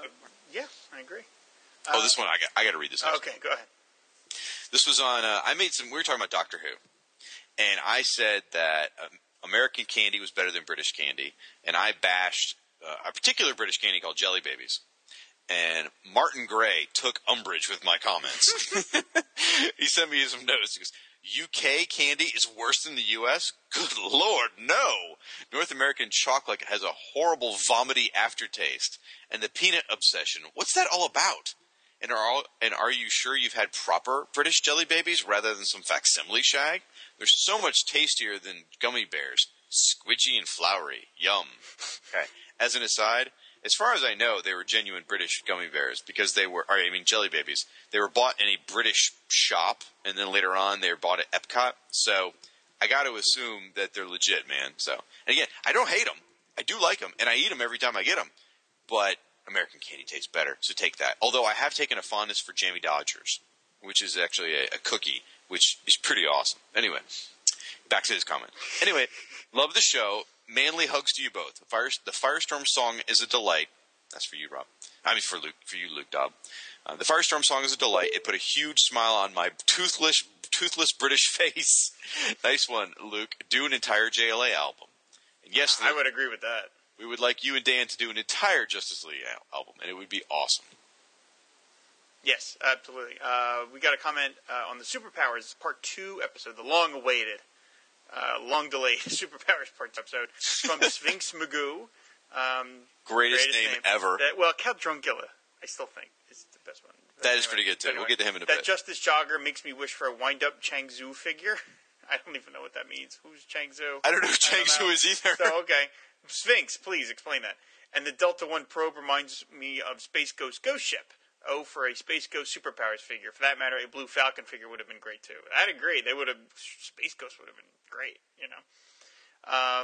We got a comment from Witch2, which is Craig. Oh. Yes. Shang-Tzu is apparently Egg Fu, which was from. It was a supervillain in DC Comics. Yeah, Egg Fu was a Wonder Woman villain. Okay. Yeah, and he showed up during 52 and stuff. And in fact, I want to say he was in some of Keith Giffen's Doom Patrol, I think. So he wanted a wind-up Egg Fu. God, that's awesome. Okay. You run with that. We got a comment said from Craig Witchman, a buddy of mine, and he compared all the other superheroes vehicles right up there with this Spider-Man's Dune buggy, which was a real thing. Spider-Man actually had a Dune buggy in the 70s. Oh, I totally remember that. Because that's what you need in New York City, is a Dune buggy. Got a message from Dave Cox, who runs the Shirt of the Day blog, which is a great site. You ought to check that out. He said, tonight I stumbled upon a very fine copy of the Superpowers Which Way book number 2, Supergirl, The Girl of Steel from 1984. I'm searching, without going on eBay, for the Justice League one with Firestorm featured on the cover. I wonder if that's the Dark Side of the Moon one. I don't know. I don't know the Which Way books. I'm not familiar with those very well. Yeah, they were like the Choose Your Own Adventure.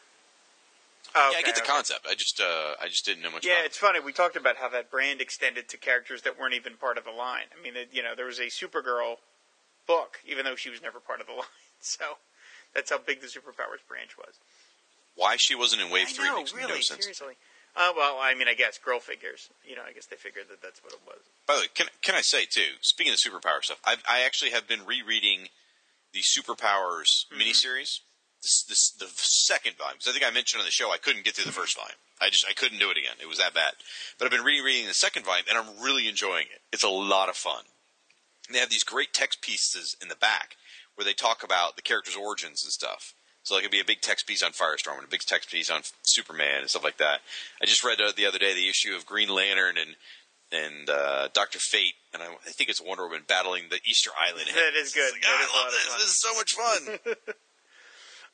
We got a comment on the Superpower Show from Earth 2 Chris, who is always full of really great little pieces of information. He wrote, yesterday was Superpowers Day. I will admit, I'm not a regular listener to Fire and Water. Chris. Well, Chris is, for those of you who don't know, Chris is one of our sort of like resident historian commenters on our Who's Who episodes. We hear from him and Anthony Durso when it's time to lay down the smackdown of DC history, and they come back with all this amazing stuff that we didn't even know. So he's sort of doing the same thing here with Superpowers. Yes. I should also mention Chris is the very first member of Foam. He's the inaugural Foam. There you go. Anyway, a few points on this new episode. The Superpowers Skyscraper game has one-colored figural game pieces of Superman, Batman, Robin, Wonder Woman, and Green Lantern, and the Joker, Penguin, Lex, and Brainiac. The heroes each have their own color, and the villains are all gray. It comes with the neat cardstock buildings you assemble and use as the game board. The coolest thing about this game is a hidden gem for comic geeks. The building artwork is by Marshall Rogers and Terry Austin. Yes, the classic Batman team of the late 70s. Rogers was an architectural student before breaking into comics, so it makes sense. Yes? I think Marshall Rogers drew something that's too what early mentioned on. it the first time. Was I think it was one of the listings, and I said, "Why was?" I think it was the Batcave, maybe something like that. He did a couple of them. He did Atlantis too, which was a kind of architectural thing. Anyway, he also wrote the Play-Doh set included a small plastic Batmobile, no Play-Doh required, a Metropolis City playmat, and 3 molds with 2 characters on each mold. The characters you could make were Superman, Batman, Robin, Wonder Woman, Lex Luthor, and Joker. My daughter still plays with my childhood set today, and I have a minty one in the box. I would have loved to play with that Play-Doh set. Part of me thinks I had it because it sounds so familiar, but I can't imagine I did. But that would be so cool to play with. You can get yourself invited over. I don't know. Chris is very friendly. Hey, Chris, can your daughter play? The comic series, without a doubt, the second series is the best. I do feel that Theakston Inks maybe over Kirby'd the artwork. I know that sounds weird, but I think Theakston tried to redouble Jack's efforts a bit too much here and on 99% of his Who's Who entries. The artwork became somewhat stiff and lost a lot of its energy due to this. I've seen Kirby's Superpowers pencils over the years. That's something you just posted the other day on Firestorm Fan. I did. In fact, the Superman... I gotta argue. I gotta say, Theakston sort of covered Jack's aging art. We've said it before, and it's not a crack against Jack, because Jack has done literally thousands of amazing drawings. It's just by the mid-'80s, his stuff wasn't as strong as it used to be. And the shot of Superman, he looks like Bizarro. He's so screwed up in the pencils. And in the inks, it's clean and looks good. So it's kind of like, I think Theakston helped more than he hindered. Okay, well, you can duke it out when you go over there to play with the Play-Doh stuff. As for Superpowers in general, this line came along just at the right time for me. I was 9 years old in 1984, and I'd been dying from the drought of superhero toys left by Mego's demise. When I saw that comic ad on the back covers of DC's line, I flipped. To think I could own The Flash, Hawkman, and Green Lantern. I originally thought they'd be Mego sides. When I first saw the TV commercials, I was a bit disappointed, but I got over it really quickly. I was able to get most of the line over the next 3 years with only a few figures and vehicles escaping me. Delta Probe 1, the Batcopter, I never saw one in stores. Mr. Freeze, again, never saw one. And Cyborg. I did see a Cyborg once, but I had to choose between him and Captain Marvel. It was tough, but the good Captain's historical significance won out. I still regret that move. It's funny that you guys rip on the Calabac Boulder Bomber. I received it Christmas Eve 1985 at my grandparents' house. When my family came home late that night, I rushed into my parents' mud room to grab my Calabac figure so he could try out his sweet ride. There I saw a mountain of gifts covered by several blankets. My dad quickly shut the door and escorted me down the hall. I had found Santa's secret stash. Darkseid's agents had officially destroyed Christmas for me. Santa was dead. Another terrible. Another shameful moment involving superpowers was one I'm not proud of at all. I rarely tortured or destroyed my toys, but in the waning days of my toy playing days, I succumbed to peer pressure. I actually blew up my Golden Pharaoh figure with an M80. That's awesome. I never liked him and felt he kept me from getting real characters like Nightwing, Batgirl, etc. I told my wife about it years later, and she still gives me grief about it from time to time. I did buy the DC-UC Golden Pharaoh to kind of make up for it. Great show, guys. Thanks for the stroll down memory lane, and Shag's Darkseid voice is still killer. I'm totally going over to Earth 2 Chris's house. That is like... I wish there was like a crappy VHS tape of him blowing up Golden Pharaoh. That'd be fantastic. Oh, that's awesome. And the whole Calabac Boulder Bomber story is fantastic. Great. I love his content. For those of you who live in the South, I don't think we have mud rooms down here. Most of us wouldn't know what it is. It's more of a northern thing. At least as far as I know, because really, it's to get all the snow off you, really, before you come in the house, not mud. Yes and no. I mean, it's just used to just basically leave your shoes behind so you don't track in all the crap into the... I guess, yeah, because you guys don't get snow and, all that much, so I guess that makes sense. So, anyway. But, man, I'm totally going over to Chris's house. We're going to play with the Play-Doh. We're gonna blow up some Golden Pharaoh figures. That's awesome. Got a nice email from Hector Negrete after the Super... Oh, I have to read this one? Oh, jeez. All right, strap in, folks. There's going to be more mispronounced words than you can imagine in this one. Anyway, Hector Negrete wrote us about the Superpowers Part 2. You may recall Hector was the one who gave us a lot of information about the Mexican Superpowers figures. Super Poderos, I think is how I slaughtered it last time. So he says, Rob, Shag, there is no academic or scientific way to explain exactly why some names were translated to Spanish and some don't. Oh, because we were talking about Aquaman was not Aguaman, but Aquaman with a C. And then Other characters like, I don't remember who it was, but like Superman was just Right. Superman, or, Right. whatever. It's like certain characters that got translated, certain didn't. Anyway, he continues. This may reside that Mexico was for a long time the sole producer or translations for Latin America or even Spain for TV show and some other printed media. Maybe the idea was to make names more catchy for children, or Mexican names, or even Latin American kids could relate to. This way, Kermit the Frog was La Rana Rene. I'm going to say all these wrong. FYI, dudes. This is horrible. Big Bird was Abelardo. Fred Flintstone was Pedro Piadra, and so on. The list would be huge. For comic books, the story is not so different, on which most characters had translations not only for their superhero name, but also for their secret identity. In this way, Batgirl was Baticha, which looks a lot like a few other words. Anyway, Green Arrow was Flecha Verde. That's my favorite one. I do like that. Flecha Verde is pretty cool. Green Lantern, and he actually gave me pronunciation here. Thank you very much for that. Green Lantern was Linterna Verde. The true comical part was always the secret identity names. Bruce Wayne was Bruno Diaz. That's awesome. Dick Grayson was Ricardo Tapia. Oliver Queen was Olivero Reina. Hal Jordan was Raul Jordan. Jordan. Raul Jordan. The list has its exceptions. The most notorious are, of course, Superman and Batman, and on the identities of Clark Kent. I don't know quite if I follow that, but he's saying Clark Kent was just Clark Kent. This translations have been a part of a long-time discussion amongst fans, since a huge amount of people know the characters for their translated names, since for names there's no translation. But comic book fans have urged the publishers in Mexico to return everyone to their original names.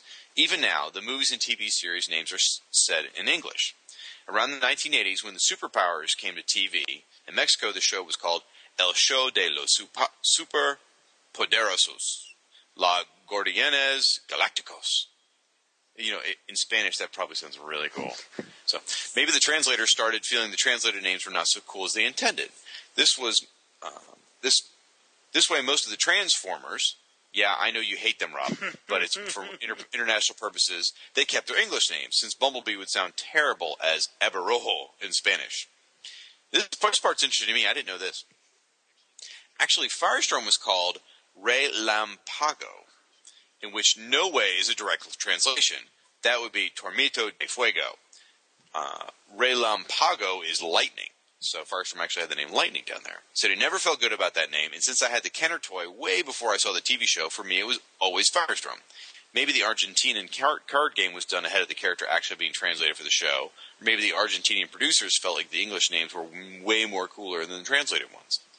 Aquaman, on the other hand, I can't recall if it had been translated. I can't remember if it had a translated name for Arthur Curry, but I can explain a little bit more why sometimes Aquaman was mistranslated as Acumen, which is Acuaman, and the second A has a tilde over it. The letter Q in Spanish is just used with the letter U to sound as a K, and it is just used to work with the letters E and I. So technically, the use of the syllable QUA doesn't exist in Spanish, although most of the American comics in Mexico use the English title logo. But then again, it was pretty common to find the name Acumen in Spanish. A lovely hola for Mexico. Well, thank you, Hector. It was very factual, very informative about what was going on with Superpowers down there. He goes on to say that on Twitter over there as Bauhaus45, he said, I'm also a huge Daredevil fan, and I also like the movie. Take that, Rob. Okay. Well, you were bashing on us for liking the Daredevil movie. I'm not. I just can't understand it. As we go through a few of these comments, there's a few people that stood up for the movie. So apparently, when I was talking about Doctor Who, I mentioned Karen Gillan, and I missed an opportunity. So Hector helped me out here. He goes, "Karen Gillan is hot. You missed your cue, Shag." I am going to rarely do that. I agree with that statement. She's beautiful. That was also on Twitter. Oh, and finally, he said, "Wait, there won't be another podcast de Fuego y Agua? Oh man, we forgot our Spanish lessons." Slipknot yes, stinger. I love That's that. awesome. I love the Slipknot stinger. It's fantastic. That's sort of a who's who sort of thing, but if you listen to both, you get it. Now, I got to give Hector credit. I did contact him about the term podcast de Fuego y Agua to make sure that was an accurate translation. So I was like, I need your help. So, anyway. We got an email from Carlos Muca about the Superpowers Part 2. I've known Carlos for a long time. He's been a big supporter of the Aquaman Shrine. He actually had sent me a bunch of Superpowers-related stuff which I should have mentioned when we did the part 2. I apologize that I didn't. He runs a Jose Luis Garcia Lopez, praise be his name, fan page on Facebook, and you can just go to facebook.com, Jose Luis Garcia Lopez fans, and it has, as he says, on there you can see every page of those sticker albums and the card game featuring all the Superpowers artwork. You can see every bit of it. This has over 2,500 members, and I think it even has like occasional appearances from the man himself. So if you're a fan of Jose Luis Garcia Lopez, praise be his name, and you should be, you should go to Facebook and become a fan of that page because you see tons and tons of awesome JLGL work. So, I mean, it's the Jose Luis Garcia Lopez, praise be his name, page out there. Absolutely. By the way, I was listening to another podcast. I'm sidetracking for a second. I was listening to another podcast the other day called Just One of the Guys by Sean Engel, and it's about Guy Gardner and Kyle Rayner. And he mentions Jose Luis Garcia and says, praise be his name. Oh, that's great. I was like, oh, yeah! That's fantastic. It's spreading like a disease.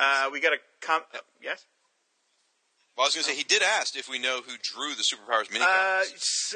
No. I know some of it, but I don't remember all of them offhand, and I want to try and do some more research to find out. Maybe we'll do Superpowers Part 3 or something and talk about those guys. A lot of them were, like in-house guys. Some of them, at least they were written by like some of the in-house guys. I know Paul Kupperberg wrote some of them. But no, I don't know the artwork offhand. I want to do a little more research on that. We got a comment from Bradley Null over on Facebook. When we had talked about the WTF covers and coming up for DC Comics, the Firestorm cover, I was speculating that Slipknot would be on the cover. And I said, can I get a hell yeah? And Bradley Null said, the best part of listening to the Firewater podcast on my iPod is I can give a hell yes to Slipknot being on the cover. And for me, it just happened, which meant he said it the same time I did. So good. All right. Thank you, Bradley. I'm sorry. Jack. No, this one's for me. So this is from Jack Dower. He was an email he wrote to me. He said, Shag, I'm very sorry that DC canceled the Fury of Firestorm in May. It was a fantastic title to be missed. It has so piqued my interest in the character, and I will still be looking into the back issues. I also look forward to your covering his upcoming role in Justice League. This stuff. Jack is one of our well-known commenters who loves the Penguin, by the way. And we give the Penguin a really hard time in this show. So the rest of this is a little crazy. So, I mean, he needs to be medicated. Anyway, he goes, when I was a kid, I picked up Brave and the Bold, issue number 194 or 196, something like that. On the cover, Batman is bursting into the room accusing Joker of murdering Penguin. I see Joker standing over an obviously dead Oswald Cobblepot. My young mind reeled. DC can't kill Penguin. He's been around forever. And he even has a Superpowers action figure. This must be a bizarre nightmare. To my great chagrin. Chagrin? How do you say that? Was that how you spell chagrin? Oh, sorry. To my great chagrin, I opened the book and I couldn't believe my eyes.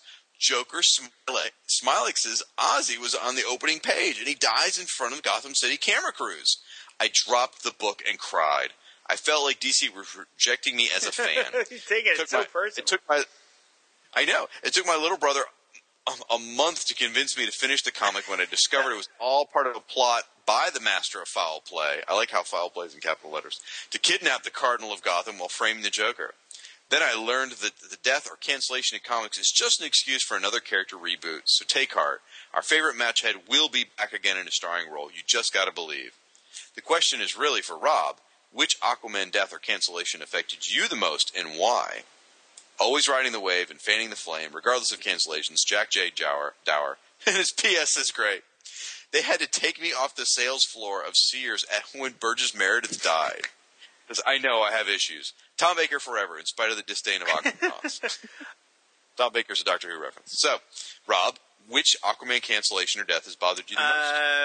Before I go on to that, I just want to mention the issue of Brave and the Bold that he's referring to. It was Brave and Bold 191, just so you know. Great Jim Aparo cover. Nerd. Yeah, okay. Whoa, shocking accusation. I would say the one that bothered me the most personally was, the one in the 70s, because the book was canceled without even being told that the book was canceled. And in fact, at the end of Aquaman number 63, there's a little blurb at the end that says, next issue available like in 3 weeks or whatever, 5 weeks or whatever it was, and there was never another issue. So that but you weren't reading it at that time, though. I thought the miniseries was your first Aquaman book. No. Oh, okay. In fact, the copy of Aquaman number 63 I have from 1977 is the same copy I had that I bought when I was 6. I have the same exact copy. Okay. But I will admit, I don't remember the book being canceled. I think at that age, I just bought whatever comics I could find. I don't think I consciously were like, hey, they stopped making Aquaman. The one that bothered me the most in terms of, I thought a good book cut down in its prime and not to suck up, but was when Dan Jurgens was writing it. And drawing it with Steve Epting. He was handed the book after Eric Larson had his run on it, which was definitely not popular. And he turned it around creatively, and he got, see if this sounds familiar, not enough time to change it. And so the book was canceled as of number 75, which is still the farthest Aquaman has ever gotten on his own series. So that really bothered me. So I'd say that one is probably the most bothersome, because I really felt like they turned it around, and then, they gave Jurgens and Epting a year, and they're like, nope, we're done, canceled. So. Yeah, that was just disappointing, because that was a great run. They did a lot in that run. Yep, absolutely. We got another email about the Power Records episode from Jack. Ahoy, Fleet Commander. You asked us, lets you know if you enjoyed the Power Records episode and would like to hear more. I vote yes. I would love to hear some more, especially if you have a story containing the Penguin. Oh, my Lord. Jack. Question.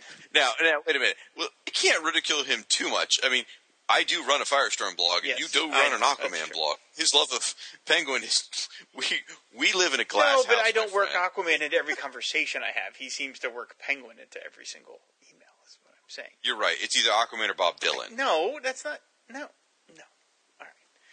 Yeah. Really? Yeah, I don't mention Bob Dylan at all. What were we talking about before we started recording? Because I just saw him in concert, but I don't mention him other than that. Jesus.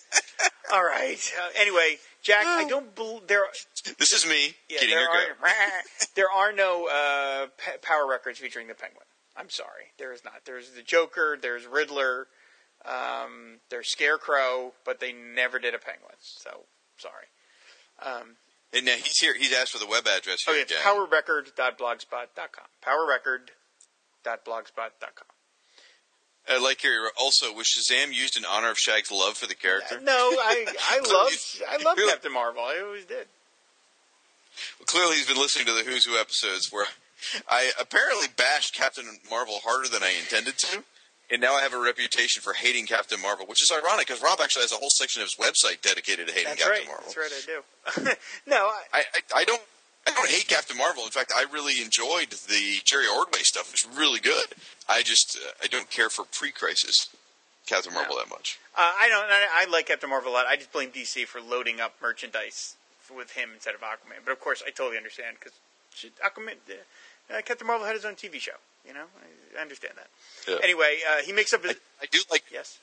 I do like in all of Jack's emails how he's really embraced the concept of nuclear subs and calls us, he always says, ahoy fleet commanders. I love that. And he makes up his own catchphrases. He says, always fanning the flame, riding the wave, tying the slip knot, scavenging the ocean floor, and loading the umbrella.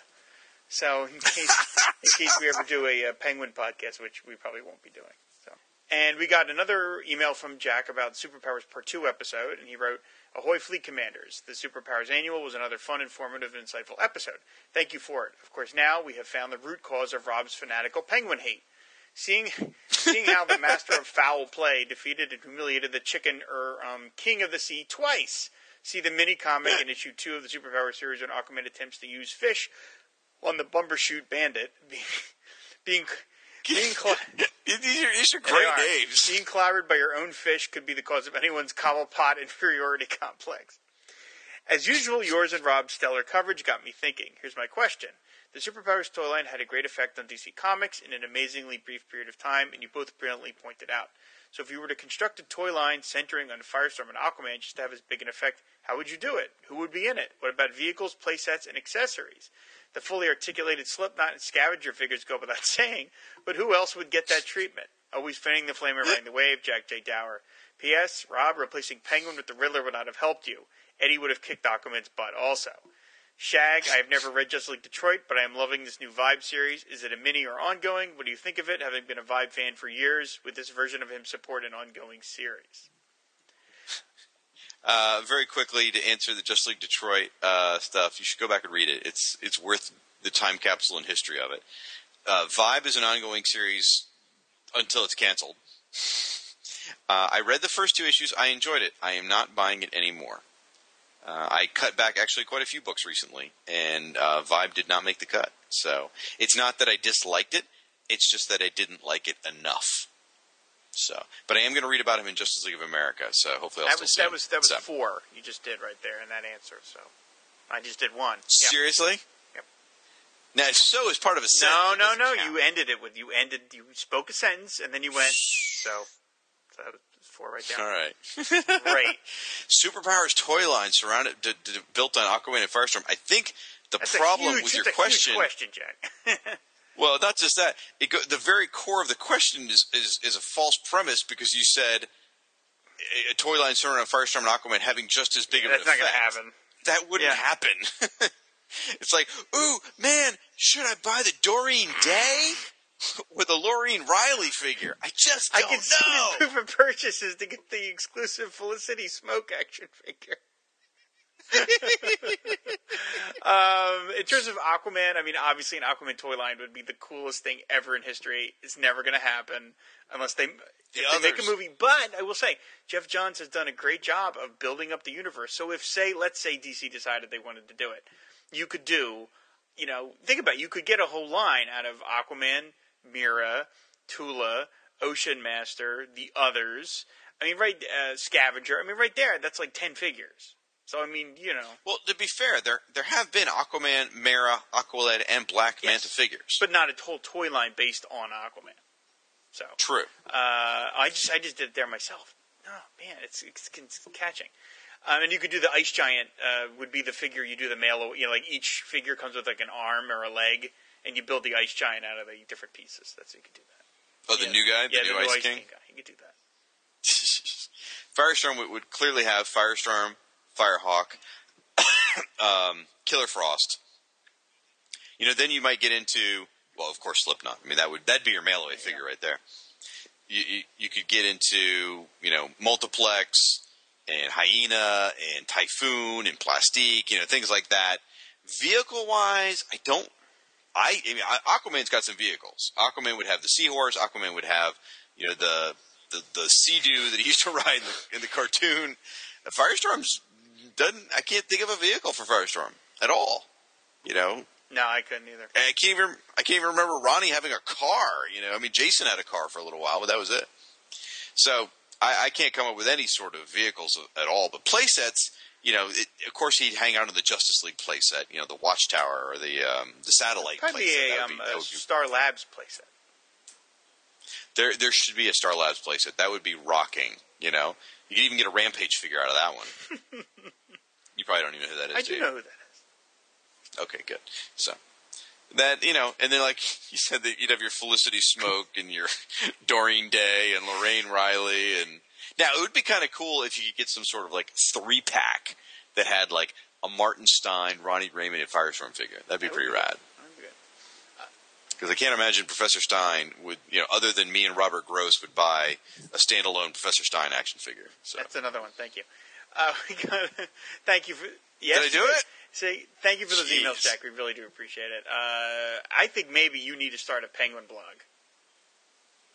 Totally. Your passion for this character seems to know no bounds. And as far as I know, Penguin is not covered in the blogosphere. So maybe you're the man to do it. And I think there's certainly enough material. Absolutely, he's been around for 70 years almost. I mean, there's definitely more material than there is for Firestorm. He's been around. He's been around since like 1941 or 2. So yeah, right, absolutely. We got an email on episode number 45 from Lucien Desar. I just wanted to tell you, I listened to your podcast for the first time and I enjoyed it. It's a great review of the issues. What makes it entertaining is that you two bicker just like two comic book fans do in a store. I don't know what you're talking about. No we get along idea. perfectly fine. Women, if we knew of one. I look forward to listening to the previous episodes you have posted. Thanks, Lucien. Well, thank you, Lucien. We really appreciate when new people try out the show, and we're glad that you like it. Lucien is clearly someone who listens and pays attention, because when he sent us his email, he included a pronunciation index. That's right. He has clearly heard me slaughter a lot of things. So he said, I better tell him how to pronounce my name. And then he sent up a follow-up email on episode 48, which is the 18's issue. Brilliant, and we moved to Brilliant Podcast as always, which is fantastic. We went right to that. I must confess your previous podcast on Vibe and JLA had me fooled. I almost picked up a Vibe issue because of that podcast. Well, no, wait a minute. It is fair to say that the Vibe comic's worth reading. You know, I just said I'm not continuing to collect it, but I read the first two and I enjoyed them. I had to make some choices. I would rather spend my time reading Micronauts from 1982. I'm not kidding. than the current incarnation of Vibe. That's just where I want to put my time. Wrong with Michael Golden. Well, I've moved on. I've even gotten through the Pat Broderick issues. Now I'm on the ones that aren't as great. And but in terms of the Vibe thing, like the comments that we made about the issues were not jokes. The concept, the episode concept was a joke, but we weren't goofing on the review. Over the top enthusiasm was a joke. But when we talked about the particular issue itself, they were mostly real. Yeah. So another one. Thank you. Anyway, so he said he almost picked up the Vibe issue. He said it would have been a tragedy because it would have prevented me from using my money towards purchasing previous volumes of Aquaman and Firestorm. We don't want that. So perhaps next year's April Fool's podcast should be about Topo. Well, I'm not sure what pet Firestorm would have, which is entirely another tangent. Why don't more superheroes have super pets? It all stemmed from Superman having Krypto, which I think contributed to Aquaman having his pets, since it was so close to the same era. Memo to self. Email Bob Harris to adopt this idea in the entire New 52. Wouldn't it be great to have an all-superhero pet one-shot? Now, I emailed him back. This is stepping away from the email, telling him he should check out Pet Avengers from Marvel, and he should check out the DC Super Pets books who's publishing those? Capstone. Exactly. So, now, for all I know, Lucian's just screwing around here, but those are out there. So, this is back to the show. Great banter. Shag needs to hulk up his Firestorm intro, but he was sick, so kudos to him for even being able to do the podcast in the first place. Also, a fitting tribute to Carmen Infantino, despite him having only a minor contribution to Aquaman's legacy.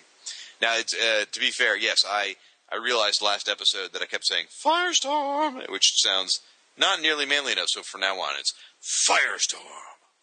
So that's another one. Thank you. This is great. You know what? They're probably in all the old podcasts, and nobody's ever. Someone is going to die tonight. I just know. I'm listening to this show. Someone is getting liquor poisoning, and it's going to be our fault. So it's Frank. You know, it's Frank. I bet Frank can handle. He's gotten drunk listening to our shows Frank before. Can handle liquor. I bet Frank has strained a great many liquor through his liver, so I think he's. I don't want the youngins. Frank's like those winos who take a loaf of bread and pour mouthwash through them to get out pure alcohol. If Frank was in jail, he'd be making toilet wine within a day. That's in my mind. So, got a comment from Ange, who's our buddy who runs the Supergirl blog. This was on the April Fool's episode we did about Vibe. He said, I was pleasantly surprised with Vibe. I never thought I would buy a Vibe book, but the Detector of Incursions hook sounded interesting. And Supergirl scribe Sterling Bates takes over issue number 3. I also love seeing Pariah in the holding cells. And the Foreman, which we were wondering about, is actually a scissorman from the Grant Morrison's first run on Doom Patrol. So great catch, Ange. And he said, great podcast. Thanks. Absolutely. Got a comment from Randy Caldwell over on... Brace yourselves. On Google Plus. What? What? I know. And it was about the Vibe episode. For those of you who were listening. So he did it on Google Plus. I get it. Dang. Ooh, snap. For those of you who paid close attention to the Vibe podcast, we did a listener feedback segment. But in it, we combined people's names. So in that one, instead of Randy Caldwell and Hector Negrete, we called him Hector Caldwell. Anyway, I thought it was clever. That was great. I spent time writing all those. Anyway, he said, I was going to post something about the Vibe and Water podcast, but obviously I refrained. Another fun episode. I like the name Hector Caldwell. It's a vast improvement over Randy. Apparently he likes mythology because he goes, I have a dog named Homer, an old power book G4 named Agamemnon, and Greco-Roman helmets on my Amazon wish list. It took me a while to figure out what that comment meant until I figured Hector was a mythological name, so... I pictured Randy with all his Greek-related things, like at that end of Watchmen, where Night Owl has to guess the password of Ozymandias, and it's Ramses 2. I just picture like you'd be able to hack Randy's laptop just by guessing Greek names. You know, you'd figure it out eventually. Sooner or later, Cerberus. No, damn. Heracles. No, Keep all trying. right, eventually. We got a comment on the Vibe episode from Abel Padilla. When I first heard the opening song, I thought you were going to announce that the FAWP was going to become the all-new Vibe podcast. All Vibe all the time. I was expecting a full-on April Fool's Day event. Woo! Still, a Vibe takes over some of the focus from Firestorm until a new Firestorm animated series is announced. That's cool with me.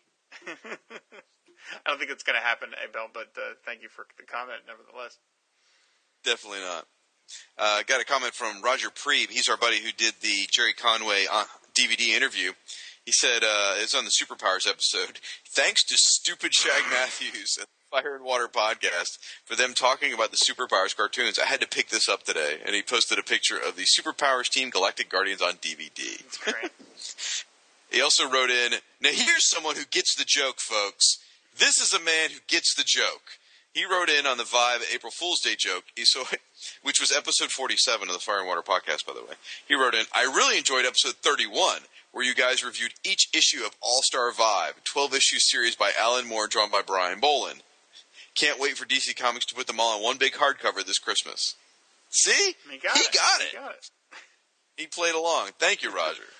We got an email from Mike Gillis. He said, hey guys, in the time I've been listening to Fire and Water, I've noticed something. Whenever the subject of Peter David's beard and hook run on Aquaman comes up, Rob always sounds ambivalent about it. I know it was a major departure from the classic look and feel of the King of the Seas, but it remains the longest ongoing series that the character has ever gotten. I need to know, what does Rob think of the David run on the character? Mike. Yes, I am ambivalent about it because it is my least favorite run of the character. I acknowledge, I've said this before, that Peter David brought Aquaman to a level of popularity that the character had not achieved for probably 20 years previous. So he absolutely deserves all of the credit in the world for making the book like a quasi-hot book. So all props to Peter David for doing what he did. I'm just not a fan of the look. I'm not a fan of the approach. I'm not, to me, like he really leaned in heavily on the fantasy aspect of Aquaman, and that's my least favorite part of the character. So, and I just, the whole long flowing hair, the metal shirt, it's just not my favorite thing. I've tried to do it. I know that on the Shrine it gets probably the least amount of coverage because, like I said, I just tend to, lean more towards the stuff that I'm interested in. But I do try and give it as much attention as I can because it deserves it. It's an error from the character, and it's a long error of the character. And the hook for the hand version, like it made it into merchandise. It was big enough that there was products made with it, so it wasn't like it was some transitory thing. So yeah, if you detect ambivalence, Mike, it's because it's there. We got another email from Mike. Well, hold on, I'll just chime in real quick.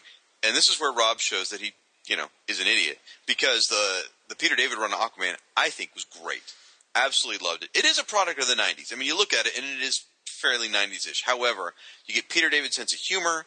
You get some amazing art by Marty Eglin. Yeah, Marty Eglin. Yeah, I love that artwork.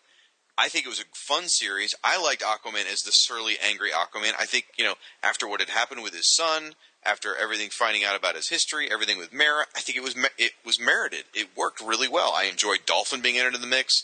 I enjoyed the whole Aqua world, like the big episode where you get all the Aqua characters together from Atlantis. You get Aeron, you get Power Girl, you get Aquaman, Neptune Perkins, Tsunami. I mean, all of them are there together. I love that stuff.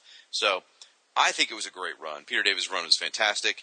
And actually, it's been one of those that's been in the back of my mind thinking, I think I need to reread that sometime soon. So. Okay. I ended it with a so. Damn it, I did it again. You can't help yourself. We got another email from Mike about Jesus Says. He says, I was surprised you didn't recognize Jesus Says' work. He was the artist who drew an excellent story in Brave and the Bold a few years back where Aquaman teamed up with Etrigan the Demon about a Cthulhu at the bottom of the ocean. Yes, I do. We actually made a big deal about that on the Shrine because it was the first appearance of classic Aquaman post sort of Atlantis. So we did a whole thing about it. I do remember that, and I do remember that he drew... Oh, you had a big campaign. We had a big That's campaign right. about it. I even interviewed J. Michael Straczynski, the guy that wrote it. I do remember that he drew it, and I do remember that is a great comic. I just forgot that when we were recording that episode, that yes, of course, that he worked on that issue. So thanks for the catch, Mike, because that's absolutely correct. And that is a good book. If you can find that in a comic store, which you should, it's only a couple of years old, that's a fun story. Aquaman and the Demon versus Cthulhu. There's quite a few of those good stories in that Brave and the Bold run. There's a book. great one with Hal Jordan with Dr. Fate. That was a good book. That was a good book. Got an email from my buddy Jason Pope. He is a big-time match head, and actually got to meet Jerry Conway. He had this great story about how he got to meet Jerry Conway recently, and it was the same day his child was being born. So he had to, like, coordinate his schedule to be there for both. And before you start going like, oh my gosh, I can't believe he skipped out. No, his wife was telling him, this is your chance to meet Jerry Conway. You've waited your whole life. You have to go. Me and the baby will be here when you get back. A lot of pressure on Jerry. So, I tell you, I know. So, he wrote in, he goes, what do you think of this? And this is his dream series. A team book entitled DC Elemental, starring Firestorm, Aquaman, Red Tornado, and Swamp Thing, representing fire, water, air, and earth. My 4 favorite characters in one book. How could it fail? Well, I can tell you how it could fail. Because it's starring Firestorm, Aquaman, Red Tornado, and Swamp Thing. That's how it would fail, Jason.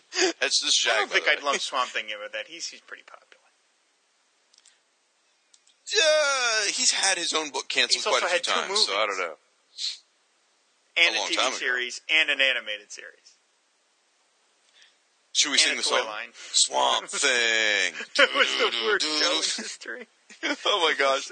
But for me personally, I would love the Elemental series. If they did it, I would want it to be full on. Like I would want it to be Firestorm, the Elemental version from the Ostringer, Mandrake series, not the current Firestorm. If they were to do it more of a superhero style thing, it was Firestorm as he is now. I don't think you could do it with Swamp Thing. I think you'd have to find someone else, like maybe Martian Manhunter, to represent Earth, like he did in what was it called, Brightest Day. And Red Tornado, rather than Hawkman, by the way, makes a lot more sense as the air elemental. Sorry, Luke. Nothing against Hawkman, but having him represent the air elemental didn't make a lot of sense in Brightest Day to me. So it would be a fun book. I just don't think it would work. Rob? No, I agree with that. I agree with the Red Tornado. I mean, I think that makes a lot of sense. I'm a big fan of, like, teaming up characters in small groups. I think that's a fun idea. Yeah, I think it would be an awesome miniseries. They'd go fight, environmental things or something like that. That'd be fun. So, I just, and again, I would rather see a full-on elemental thing, like Firestorm the Elemental, Swamp Thing the Elemental, maybe not Aquaman, maybe Naiad or something like that, it would rock. Go, if you haven't, of course you've read it, Jason, never mind. I was about to say, go read the Elemental War in Firestorm, but of course you've read that, I'm a fool. We got a comment on the Shrine from Tim Wallace. Finished the whole show on the way to work. Brought back some memories. Oh, I'm sorry, the Power Record. I'm sorry. As a kid, I inherited a few of these from my cousin, Batman, G.I. Joe, and Star Trek. I should mention, just as an aside, G.I. Joe is not actually Power Records. It is the same format. It's a book and record set, but it's not Power Records. But never mind. And Nerd. Absolutely. And Star Trek. I wonder if I still have them tucked away somewhere. Hope to hear more of these in the future, or maybe I'll just slack at work for a bit and go check out Rob's Power Records blog. So there were Star Trek Power Records? With art by Neil Adams. Was it just like one narrator, or did they use the guy's voices from Star Trek? No, it was different characters, but they were not any of the actors from the series. There is a Star Trek Power Record where the crew of the Enterprise essentially meets Conan the Barbarian. They can't call him Conan, but it was drawn. Part of the book was drawn by John Buscema, so it looks like it's Conan. I mean, that's everything but Conan. I thought you were going to say Barry Windsor Smith. No. See, I would love to see, because I figured in that era, Star Trek the Animated Series was going on, and those were all the original voice actors. So that would have been a little after that. The animated series was early 70s. This is like mid to late 70s. But yeah, one thing I don't want to forget before we get off of this: Tim Wallace is part of the character blog family now. He's created a blog about Blue Beetle called CordIndustries.blogspot.com, and it is focused entirely on the Blue Beetle. So if you're a Blue Beetle fan, go and check it out. I am totally going to check that out. That's awesome. Tim's a great guy, so check it out, everybody. We got a comment again from Tim about the Superpowers Part 2 episode on the Aquaman Shrine. I loved, and still do actually, my Superpowers toys. We didn't have a lot of money growing up, but I still managed to get a lot of these figures and 2 vehicles. I still have them all, too. Aquaman, Batman, Robin, Superman, Wonder Woman, Flash, Green Lantern, Hawkman, Cyclotron, Samurai, Red Tornado, Dr. Fate, Plastic Man, Green Arrow, Shazam, Darkseid, Joker, Penguin, Luthor, and the Supermobile and Lexor 7, which does look a little Star Wars-esque. Oh, God. And I still have a carded Green Arrow, too, even though the bubble is all yellow now. He has a bright orange marked down sticker on him. Not to mention the Toy Biz knockoffs, Aquaman, Superman, Batman, Joker, Two-Face, and the Robin Hood, Prince of Thieves, Green Arrow, Kevin Costner mashup. I worked part-time at the toy store when I got these. Grumpy old man time. Why don't make toys like they used to? Make toys like these nowadays. Yeah. I will just say real quick, Tim, no Firestorm? What the hell? You got Cyclotron, but no Firestorm? Dude. I don't know if I want to check out that Cord Industry blog now. And I'm going to mention this is the first of a number of comments from people agreeing with me that the Lexor 7 looks like the Snowspeeder from Empire Strikes Back. Yawn. That's very exciting to me because there's going to be a lot of Rob is Rights coming up. Wait, let me try this. Yawn. So. Drink! Got a series of comments here from Luke Dobb, who wrote and helped put together that Firestorm song we ran a couple episodes ago, which is awesome, and did the awesome drawing of Firestorm after the cancellation. I mean, the most dastardly creative man alive, Luke Dobb. So very frustrating. You're frustrated how creative he is? I had a Facebook comment on the one issue where we talked about Aquaman and Firestorm and JLA number 16. He just said, great episode, guys. Great 16s all around. Got a nice email from him about the Firestorm cancellation listener feedback episode. Said, I have to tell you what a great job you guys are doing with the show. When I drove home today, all I wanted to do was turn my car around and head home. It being a Monday, and anyway, you know how everyone feels that way on Mondays. Arriving at work, I clicked on my computer, hung up my jacket, and did what all productive employees do, check Twitter. The reminder of the new Firewater podcast lifted my spirits. I have just completed listening to the show. The morning is nearly over. My first major project for the day is completed, and I am well on my way to enjoying the day. So thanks, guys. Despite the sour scent of Firestorm's cancellation hanging in the air, this was a fun episode. I did have a few thoughts to share, though. You are correct, Shag. Hordak is a She-Ra villain. What happened was Daniel Cynical Adams listed his favorite list of characters, and he included Hordak in there. And I gave him all kinds of crap about that being from She-Ra. So, because Daniel Cynical Adams and I, we go way back. We're real tight and get along all the time, especially when he likes to bring up Captain Marvel. Douchebag. Anyway, so, said Hordak is a She-Ra villain. Mr. Cynical, you have some splaining to do. I fully endorse your inclusion of He-Man in your list of favorite heroes, but listing Hordak as a favorite villain, I say thee nay! I don't care if Hordak was Skeletor's mentor. He needs to go. And in case you're wondering how I know that tidbit of Hordak trivia, check out the He-Man and She-Ra special on Netflix. I may have also watched a few episodes of She-Ra over my sister's shoulder. Over the last month, I've been making my way through the entire He-Man series on Netflix. It's been a delightfully nostalgic, if not somewhat repetitive. Regarding Doctor Who, I just want to get this part right. Here we go. There we go. I think I'm fully prepared now for this part. Regarding Doctor Who, Rob, period, is, period, wrong, period. Thank you for that. I like that. Anyway, Doctor Who is amazing. I discovered the latest incarnation on Netflix 3 years ago and became an instant fan despite nobody knowing what I was talking about. To not like Doctor Who is to not be watching it. Furthermore, I resent the notion of nerd hierarchy. We don't need to be eating our own. As ridiculed fans of Aquaman and Firestorm, we should be more empathetic. All right, fine. It sure is fun hearing about all the action everyone is getting wearing Rob's T-shirts. Do tell. Actually, don't tell. That said, I think Rob has a great opportunity for a marketing approach to selling T-shirts online. 100% action guaranteed. Perhaps customers can place their orders on layaway. Waha! As a former Steam Award winner, I have a qualm with Mr. Burbage's winning tactics. Stop raising the bar, sir. Baking cookies? Really? Is that chocolate chip on your nose? Ooh, hey, Rob, let me wash your car. Oh, hey, Shag, can I pick up this dry cleaning? This needs to stop now. What a racket this could become. What he's referring to is, for people that write into the Fire and Water podcast, if you go above and beyond in whatever you've done there, whether it be to support the show or just share information, we award certain people with a Steam Award. And Mr. Russell Burbage mailed us cookies, ladies and gentlemen, if you didn't hear that previous episode. Actual Aquaman-related cookies. So he won, needless to say, he certainly won an award. And anyone else that chooses to send us baked goods that don't kill us would also win an award.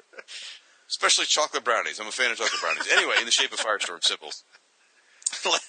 I'm gonna really make it hard now. It's got to be the nuclear symbol if you're gonna win at brownie, accompanied by an envelope full of cash. Lastly, with everyone listing their favorite superheroes, I thought I'd list mine. Aquaman, Firestorm, Nightwing, Batgirl, Hawkgirl, the Wonder Twins, Iceman, Firestar, thank you, Spider-Man and his amazing friends, and Nightcrawler. You know, that's actually, this is Shaggy. That's a pretty damn good list. Anyway, I'm also considering adding the Apache Chief to the list. Whenever someone tells me their favorite DC character is Batman, I automatically think, you're so boring then. That's it. Thanks for getting me through the Monday Blues. Actually, thanks to the entire Fire and Water podcast community. I love hearing your responses. Luke Dobb. Absolutely true, guys. You want to do the next one because you were talking about Firestorm? Sure, yeah. He did this amazing drawing of Firestorm with his back turned, sort of slumping his shoulders, and it just says sigh. And it was about the Firestorm cancellation. It perfectly sums up my feelings. And by the way, here's something now. I'm going to say it now, guys. And for those of you who are still listening in hour 4 of this podcast, if you're not, I'll share the word later. When Firestorm number 20 comes out, this was an idea that came from Hector Negrete, by the way. I would like to ask any match heads or even Aquanauts out there, please change your social media icon for the day, whether it be on Twitter, Facebook, Google+, Pinterest, whatever. Change it to Luke Dobbs drawing a Firestorm with his back turned. I'm going to put it out there for everyone to use Luke Dobbs drawing a Firestorm going, sighing on the day Firestorm number 20 gets out. There's a hashtag we'll put out there to try and get, just to let the world know that the Firestorm fans are, it's not to say that we're not happy, but just to show that we're supporting the book and we're sad to see it go. So just to know there still are Firestorm fans out there. So I'll put more information out there as we get closer, but folks, just prepare yourself for that. So anyway, we put the drawing out there, and it drew a whole slew of comments, very complimentary comments. In fact, even Dan Jurgens said something nice about it. So anyway, he wrote, "Thanks for the kind words, guys. I was just drawing how I was feeling. Firestorm deserved a better chance than he was given. Shag, hang in there. You've been a champion of the book from the beginning. Your enthusiasm was contagious. I'm sure you'll be as equally crushed. I'm sure you feel as equally crushed right now. Dan," meaning Dan Jurgens, thank you for delivering such a fun book. It reminded me why I fell in love with superheroes to begin with." I think Dan Jurgens' comment was something like, "If only I hadn't already drawn the cover." Yeah, isn't that great? Yeah, that's awesome. Luke sent us another email on the Power Records episode. Rob, Power Records are the bomb diggity. It wasn't until about 2 months ago that I realized the blog from which I downloaded all my Power Record MP3s 5 years ago was a Rob Kelly blog. Hilarious. I love this episode of the podcast. Power Records are the stimuli for my love of radio drama. I don't know if you've ever listened to any of the DC stories produced by Graphic Audio, but they're pretty entertaining. Hope you're doing well. Thank you, Luke. I don't think I've listened to some of them. I think Graphic Audio was the ones who did the Kingdom Come adaptation, which is a lot of fun. And I've listened to a couple, and Shag provided me some audio tracks from the Identity Crisis, Infinite Crisis, which I still have yet to listen to, but they're sitting on my hard drive.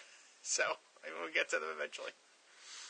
Infinite Crisis was surprisingly good. It's not that I don't think it's good. It's just, it's like every time I think I don't have I want to listen to more of it than I have time for. It's like I don't want to listen to it in 10-minute chunks. But I never have 3 hours just to listen. If I had a 3-hour chunk, I would be like, all right, I'm going to listen to a bunch of it. But I will get to it eventually. I have a 30-minute commute to and from work, so I listen to a whole lot of audio dramas. I've got probably close to 250 Doctor Who audio dramas. I mean, the Graphic Audio one, Infinite Crisis. By the way, I fully endorse the Infinite Crisis Graphic Audio play. I wasn't a huge fan of the comic Infinite Crisis, but the audio drama is great. It's so good. So, in fact, I want to say Michael Bailey's the one who turned me on it. Michael Bailey's a big proponent of graphic audio as well. It's good stuff. So, we heard from our buddy Siskoid. We're going to cover several of his comments across several different episodes we did. He talked about the Firestorm cancellation and listener feedback episode. Someone had written in about how Rob and I were villains of sorts, and people like Siskoid and Diablo Frank are our henchmen, stuff like that. So he wrote, "Henchmen? No way, man. Supporting cast? Not even. Most of us have our own books /blogs, so clearly we're special guest stars crossing over with the fan in the shrine." I like that. It's also accurate, I would say. That's right. They're guest stars, not henchmen. Absolutely. Yeah, I mean, I've tried to make it clear that, we don't consider you guys fans of us or fans of the show. You guys are listeners. You're part of the community, not anyway, we're one big group. There is no pecking order or anything like that. Except for Rob. He's down a few pegs. Anyway, so I talked about Doctor Who some, and he came back with some comments on that. He said, Doctor Who podcast. No friends to talk about Doctor Who? What a shame. I grew my own fan friends by feeding everyone the new series. It mostly resonates with the girls, I must say. Their interest in the classic series is vague, but they still enjoy talking about it and even can stomach watching some of it. Rob and Doctor Who. See, the only serial Rob might be professionally interested in is The Underwater Menace, which takes place in Atlantis. So that wouldn't make him much of a fan. Trust me, it wouldn't. I've seen the bits of Underwater Menace. It wouldn't work. But anyway, Okay. That was Shag's commentary. Ray Palmer. Although I got to say, Patrick Troughton's amazing, so maybe it would. We made some comments about Ray Palmer on that episode. This is Shag here saying where we knew he was in the Shade book, the Frankenstein book, but we weren't really sure if he shrunk or not. So Siskoid helps us out here. He says Ray Palmer doesn't exactly shrink, but he's responsible for the shrinking technology that keeps the Shade HQ fitting in a small-sized boot. That is so weird. I think I need to know more about that. Anyway, he says, awesome song. That song was awesome. And that's a reference to Luke Dobbs' song. And then you're at Fear of Firestorm number 17. What I like is that the whole issue is about fixing things, and the subplot thematically fits the main plot. Yeah, that was a great thing. It was all about putting stuff back together and fixing it. That was great. You want to read the superpowers one? Sorry, we can go right ahead. We got again another comment from Siskoid about the superpowers. Thoughts from someone who was a big fan of the superpowers line, but like Shag, never got his hands on any vehicles or playsets. The Supermobile did show up on the cartoon. I have a strong memory of it, and I think it was like in the comics with the hands in front. Snowspeeder Lexor, I see it in a basic shape kind of way. 2, I don't follow hockey, but my Canadian brain immediately goes to the Pittsburgh team when someone mentions Penguin fans. Everything you guys said about Secret Wars and superpowers mirrors my own opinion almost perfectly. Sadly, I never got any love from those Canadian tie-ins. Small towns, eh? If Aquaman had come with tiny goggles and flippers, then he could have brought a friend along on his underwater adventures. Just stick the accessories on Batman and he can jump into the family's aquarium too. And that's it. Nice offbeat episode. I didn't even see the time pass. Thank you. Yes, appreciate that, Cisco. Then we get into the April Fool's joke. So this is the one about Vibe with the April Fool's Day joke. He goes, so you're not going to keep doing the Fire and Water Vibe episodes? Have I just been amalgamated with Frank? Is there a Malcolm episode of Fire and Water on the way? So yeah, I amalgamated Siskoid and Frank into Frank Siskoid for that one. So now I'm going to take your reviews as given, despite the date that they're aired on, and say that I'm far less forgiving of the JLA than you are. I truly dislike Finch's art, and the first issue was just a terrible string of conversations as Johns brings the same narrative strategy to this book used in Justice League, i.e., tell but don't show. Plus, I dislike the trend of making superhero teams subservient to the government. The only redeeming feature I found was Vibe, and that speaks volumes. So yes, Vibe is the better book. I like it when Johns gets aspirational. Oh, I mean, okay, he's aspiring to something. Okay. I loved his Superboy stories in Adventure Comics, for example. And on that basis, there's some chance of Vibe becoming the new Fury of Firestorm in tone and purpose. Don't say that. I just dropped it. I don't need to pick it back up again, Siskoid. It connects to the JLA rather tightly, but still remains an innocent spirit. Not sure how solid its premise is. Vibe's powers are pretty nebulous, for example. But I'm sticking with it for now. I dropped Katana after 2 issues, though. It's just not doing it for me, and I tried really hard. We got it. Oh, I'm sorry. Go ahead. No, I was going to say, this one's for you, buddy. In referring to my comment about the rounded panel borders in Super Friends, he said, are the Super Friends rounded borders supposed to make the comics more friendly or to simulate the TV frame? I bet a little bit of both. And I provided a link for a Hembeck strip back in the 70s where he even goofs about Aquaman and Wonder Woman appearing in the strip in like the first 2 panels, and he's like, hey, we're in a Super Friends strip now. You know how you can tell? Because the panel borders are rounded. So I bet you that it's both things. It made things look a little friendlier, a little more kid-friendly, but then also does replicate the TV screen. So it makes a lot of sense. By the way, you should check out Siskoid's blog at Geekery, which is just an amazing site. Siskoid, and all of his hobbies are awesome because they're all the same as mine. So I got a series of comments here coming up next from Luke Giaconetti. And I got to give a plug real quick. Luke and I just recorded and posted up on Two True Freaks. We did a podcast together. It was a special episode featuring Doctor Who versus Ultraman. Both are insanely popular shows that are imported to the United States and have a lot more parallels than you would think. So check out Two True Freaks, and you'll find that out there. It's the Doctor Who and Ultraman podcast. So it was fun. It was a one-shot, but we had a good time. So he left us some comments over here about Firestorm's cancellation.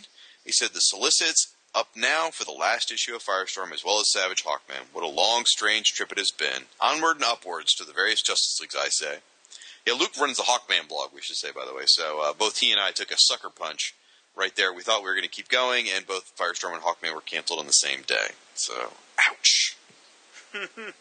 He left some comments about the Superpowers episode. He goes, so happy to finally get a chance to hear another episode of the Superpowers collection. I remember asking my dad for the Supermobile one time while at Sears or Caldor or something like that. My father's response was to look at the box and question out loud, why does Superman need a plane? He's Superman! I couldn't argue with that logic and ended up not getting it and never asked for it I like the again. idea of a parent not buying you a toy because it doesn't make any logical sense. I think that's great. Right. By the way, and I hate Caldor, to- wasn't he part of the New Gods? No, I think he's one of the heroes Okay, of Lalor. right. So, anyway. And I hate to agree with Rob, not really. But yeah, the Lexor 7 really does look like a snow That's speeder. 3. I really wish I'd read that last sentence with a lot less enthusiasm.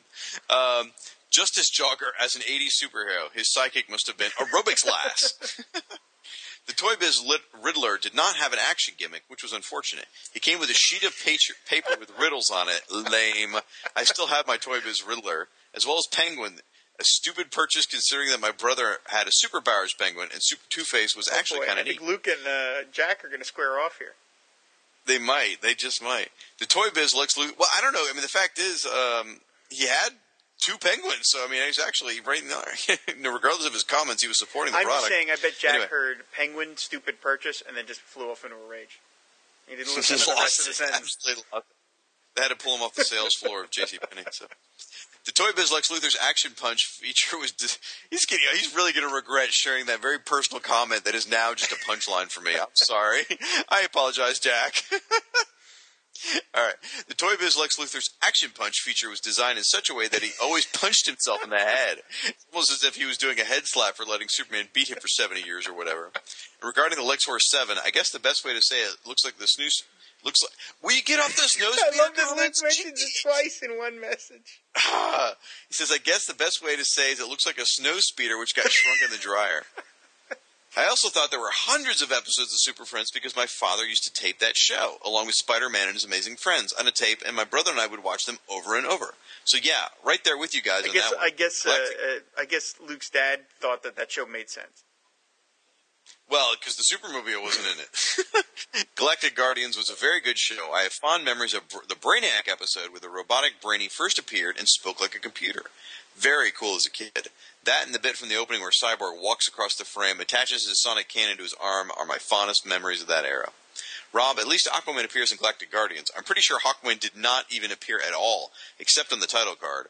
Ironically, Hawkman and Aquaman stand next to each other on that title card. I thought Hawkman swooped in and grabbed a Seed of Doom also in the first episode, but I don't know. I love the whole retrospective on Super Friends, but you can skip the Marvin... Or I love the whole retrospective idea of doing on Super Friends, but you can skip the Marvin and Wendy debacle. Are you kidding me? We love that. We would absolutely cover Marvin and Wendy. And just for the record, Hector, this one's for you, and I mean it. Wendy's hot. She is. So Child. You're talking about a child. we don't know that. She didn't flash an ID or anything. They're clearly like 14. I like to think she's 18, and we're just going to leave it at that's so. how the law works. Anyway, so there was a so for you folks at home. So during the Fire and Water April Fool's Day joke about Vibe, during the mashup of names, one of them was I took Heath G. Baker and Luke Giaconetti, who, by the way, are best of friends. That was intentional, boys. Anyway, I took names and mashed them together to Keith G. I'm Giaconetti. sorry. There's a joke coming in Keith's email. I'm just laughing at it. Okay. Just get to it Keith, already. Will you just let me explain? He writes as Keith G. Giaconetti and really goes for it with the whole, you have lost it. We have lost Rob for the night. Anyway, really goes for it with the whole April Fool's Day joke. He goes, really, guys, you're hanging on with the mariachi dubstep mashup? Really? Beyond that, though, great episode. I really like both Justice League of America #1 and Vibe #1. For JLA, I got the South Carolina flag cover.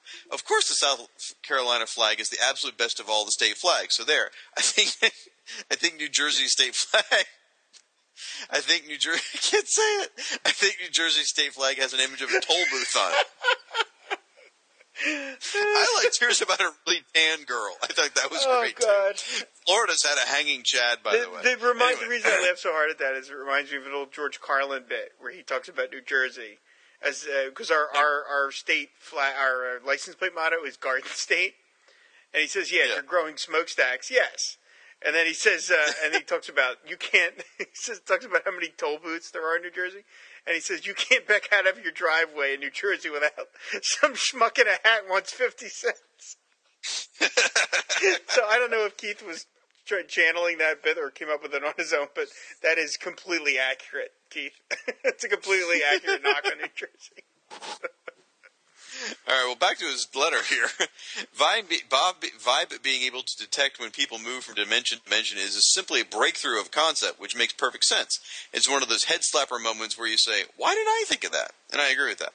As far as what is going on with Hawkman, the mystery of why he's acting so cold or something has been discussed over on Being Carter Hall. It's very different. It's very different from how he's behaved. I guess I'm still dealing with this sickness. It's killing me. It's very different from how he behaved in his own book, so I'm wondering what Johns is up to. Hawkman versus Aquaman would be one heck of a throwdown here in the New 52, and I'm with Rob on that one. I'm not a big on heroes fighting, but those two would be a showdown of ages.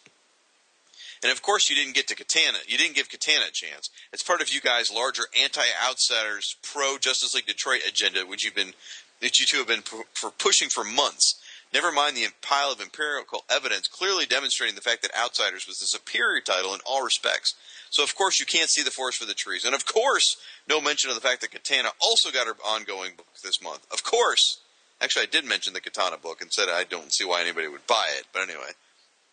So I continue with this, and I say, look here, pal. You've been on our case about this pro-anti-outsiders kick for months. You and I both know that you're dancing around the elephant in the room. You're still ticked off that we snubbed Steel in our previous episode covering Dale Gunn and the Haywood clan. I realize you used the corpse of Steel as part of your blog logo. However, it doesn't make him a good character. In Vibe versus Katana, really? No contest. We all know Katana will fold within 12 issues, whereas Vibe has already been pre-approved for over 100-plus issues by Dan DiDio himself. So keep shaking. So he came back with, Shag, well, excuse me, but you left out 1/3 of the Hayward clan in your episode about the Hayward clan. That's just plain lazy. I'm sorry, but the excuse of my cat used a copy of Justice League of America number 260 to exercise her claws is utter bullflop because, one, everyone knows that cats naturally prefer Baxter paper when exercising their claws, and two, your cat is declawed to begin with. I'd also like to point out that you, yes, specifically you, singled out Black Lightning in the breakdancing episode, calling him, and I quote, a superhero with absolutely no rhythm who was clearly an embarrassment to his community, and then implied the fact that he couldn't dance is why he wore a mask in the first place. Besides betraying your complete lack of understanding of history of breakdancing, Jefferson created it in 1977 for crying out loud. The seminal breakdance movie Breaking wasn't released until 1984. It's just further evidence of your frothing blind hatred of the outsiders. Admitting you have a problem is the first step, Shag. So, dude, that was awesome. Thank you, Luke. You're awesome. You totally got the April Fool's Day joke. You were all over it. In fact, it's kind of funny. He left comments on my blog like the next week, but my blog remembered him as Keith G. Giaconetti rather than Luke Giaconetti. So it was still posting as Keith Giaconetti. And then he posted another comment later on going like, Keith, get off my computer. So as if it was a separate person. It was kind of cute. So, all right. I would like to cover something real quick here that I take a lot of personal things here. It's what I like to call the dickish Facebook conversation that occurred on the day that Firestorm was announced as cancellation. A certain Robert J. Kelly on Facebook posted this statement. Said, okay, folks, time to play the match game. The Blank and Water podcast. And then he said, too soon? So we're going to do a little playlet here. So Shag, why don't you play the other people and I'll play myself. Okay. J. David Weeder came back with, that's cold. Just trying to think ahead. As an Aquaman fan, I know the pain of cancellation all too well. J. David Weeder said, true, very true. Daniel Cynical Adams came back with, does Blue Devil have a book yet? J. David Weeder said that was canceled too. Daniel Cynical Adams, poor Shag. Hey, what about Captain Marvel? Daredevil? Hold on. Thanks again, Daniel. Dick. Sorry, Daredevil? go ahead. John M. Wilson said Fate. Clearly, by the way, this is Shag again. All my friends clearly know the books I like, the characters I like. None of Shag's other DC favorites have their own books. Corey Hodgson said, I say as long as Firestorm's in the Justice League, we keep the Fire and Water name. There's still lots of Firestorm to talk about. We're not changing the name. We're the Cougar Town of podcasts. Mike Gillis, who was just cluing into the fact that Firestorm was canceled, said, oh, crap, did that really happen? A pain no Batman fan will ever know. Has a Batman comic ever been canceled due to sales? I can't think of an example. This is still Mike Gillis. Does Gotham Central count? Was Batman in that book? Mike Gillis came back and said, not really. He was just part of the ambiance of Gotham City. It was mostly about the cops. John Godwin came back with sanitation? Doesn't count then, I'd say. I think you have to go back to Batman Family in the early 80s for a comic Bats regularly appeared in that was canceled and not immediately replaced by another Bat book. John Godwin then came back and said, very prophetically, by the way, vibration in water. Vibe! Do we dare? And what do we do in 2 months when that's canceled? Lee Novak, by the way, thank you for this, Lee, wrote, as a diehard Firestorm fan, I won't lie. Yeah, it's a little too soon. And then I came back myself and just wrote, I was pretty upset that day. I just came back and wrote, too soon. Mike Gillis came back, if you had a chance to name,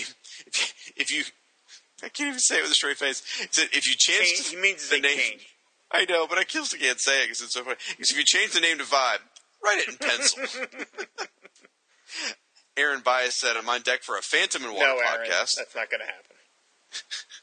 Little Russell Burbage from Poughkeepsie said, how about Fire D? Then you can use Fired, get it? Then you can use any character you want besides the big three who have ever lost their own series.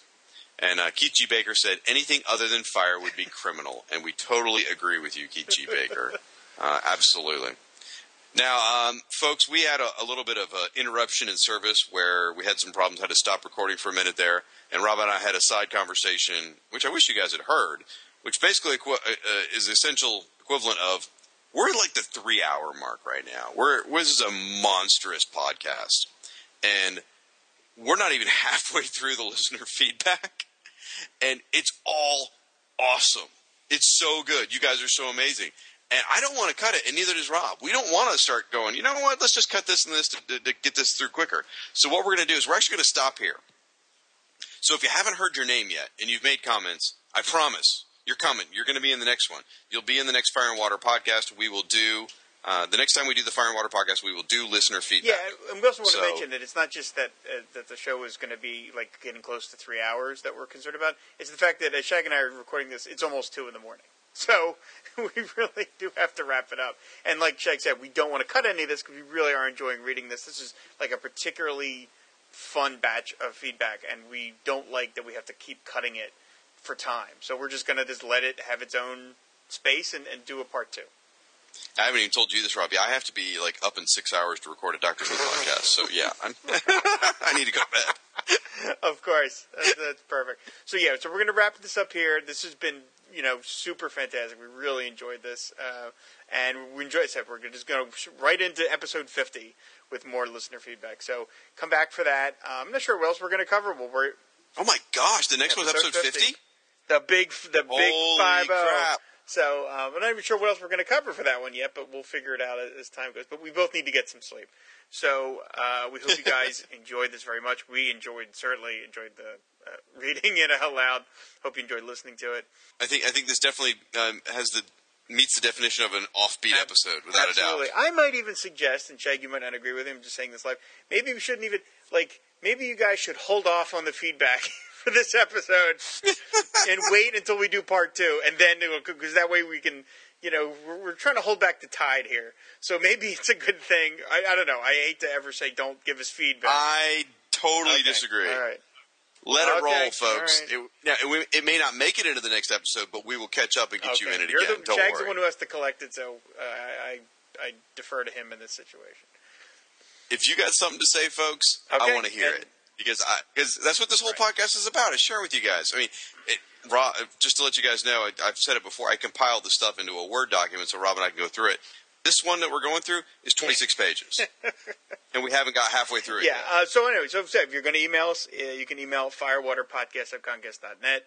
You can follow our Tumblr at fireandwaterpodcast.tumblr.com. And, of course, you can leave comments on aquamantrine.com and firestormfan.com. You can also find us on Facebook and Twitter at the same names. You can find Firestorm Fan over on Google+.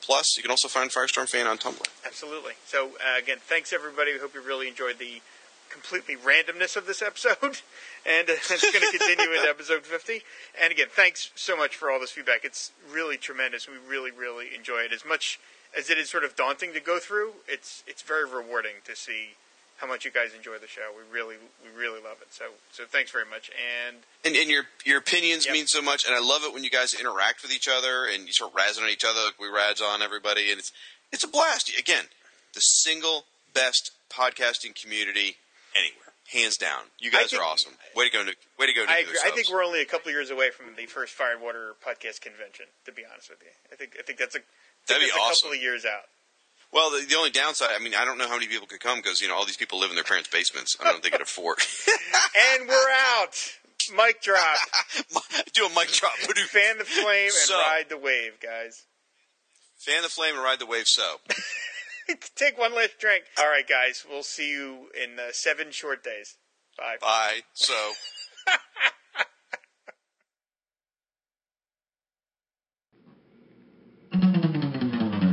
Aquaman and Firestorm fighting crime together. Soak 'em down or burn 'em up. No one does it better. Whenever you find trouble, they'll always be there to catch them in a bubble or even torch their hair. They stand for truth and justice in sea, on land, and air. Firestorm and Aquaman, they make a super pair. Aquaman and Firestorm, super friends forever. Yeah! Talking about toll booths and paying your way. I grew up in this area, and I think anyone who's driven in this area would have to agree with one thing. New Jersey deserves the title Toll Booth Capital of the United States of America.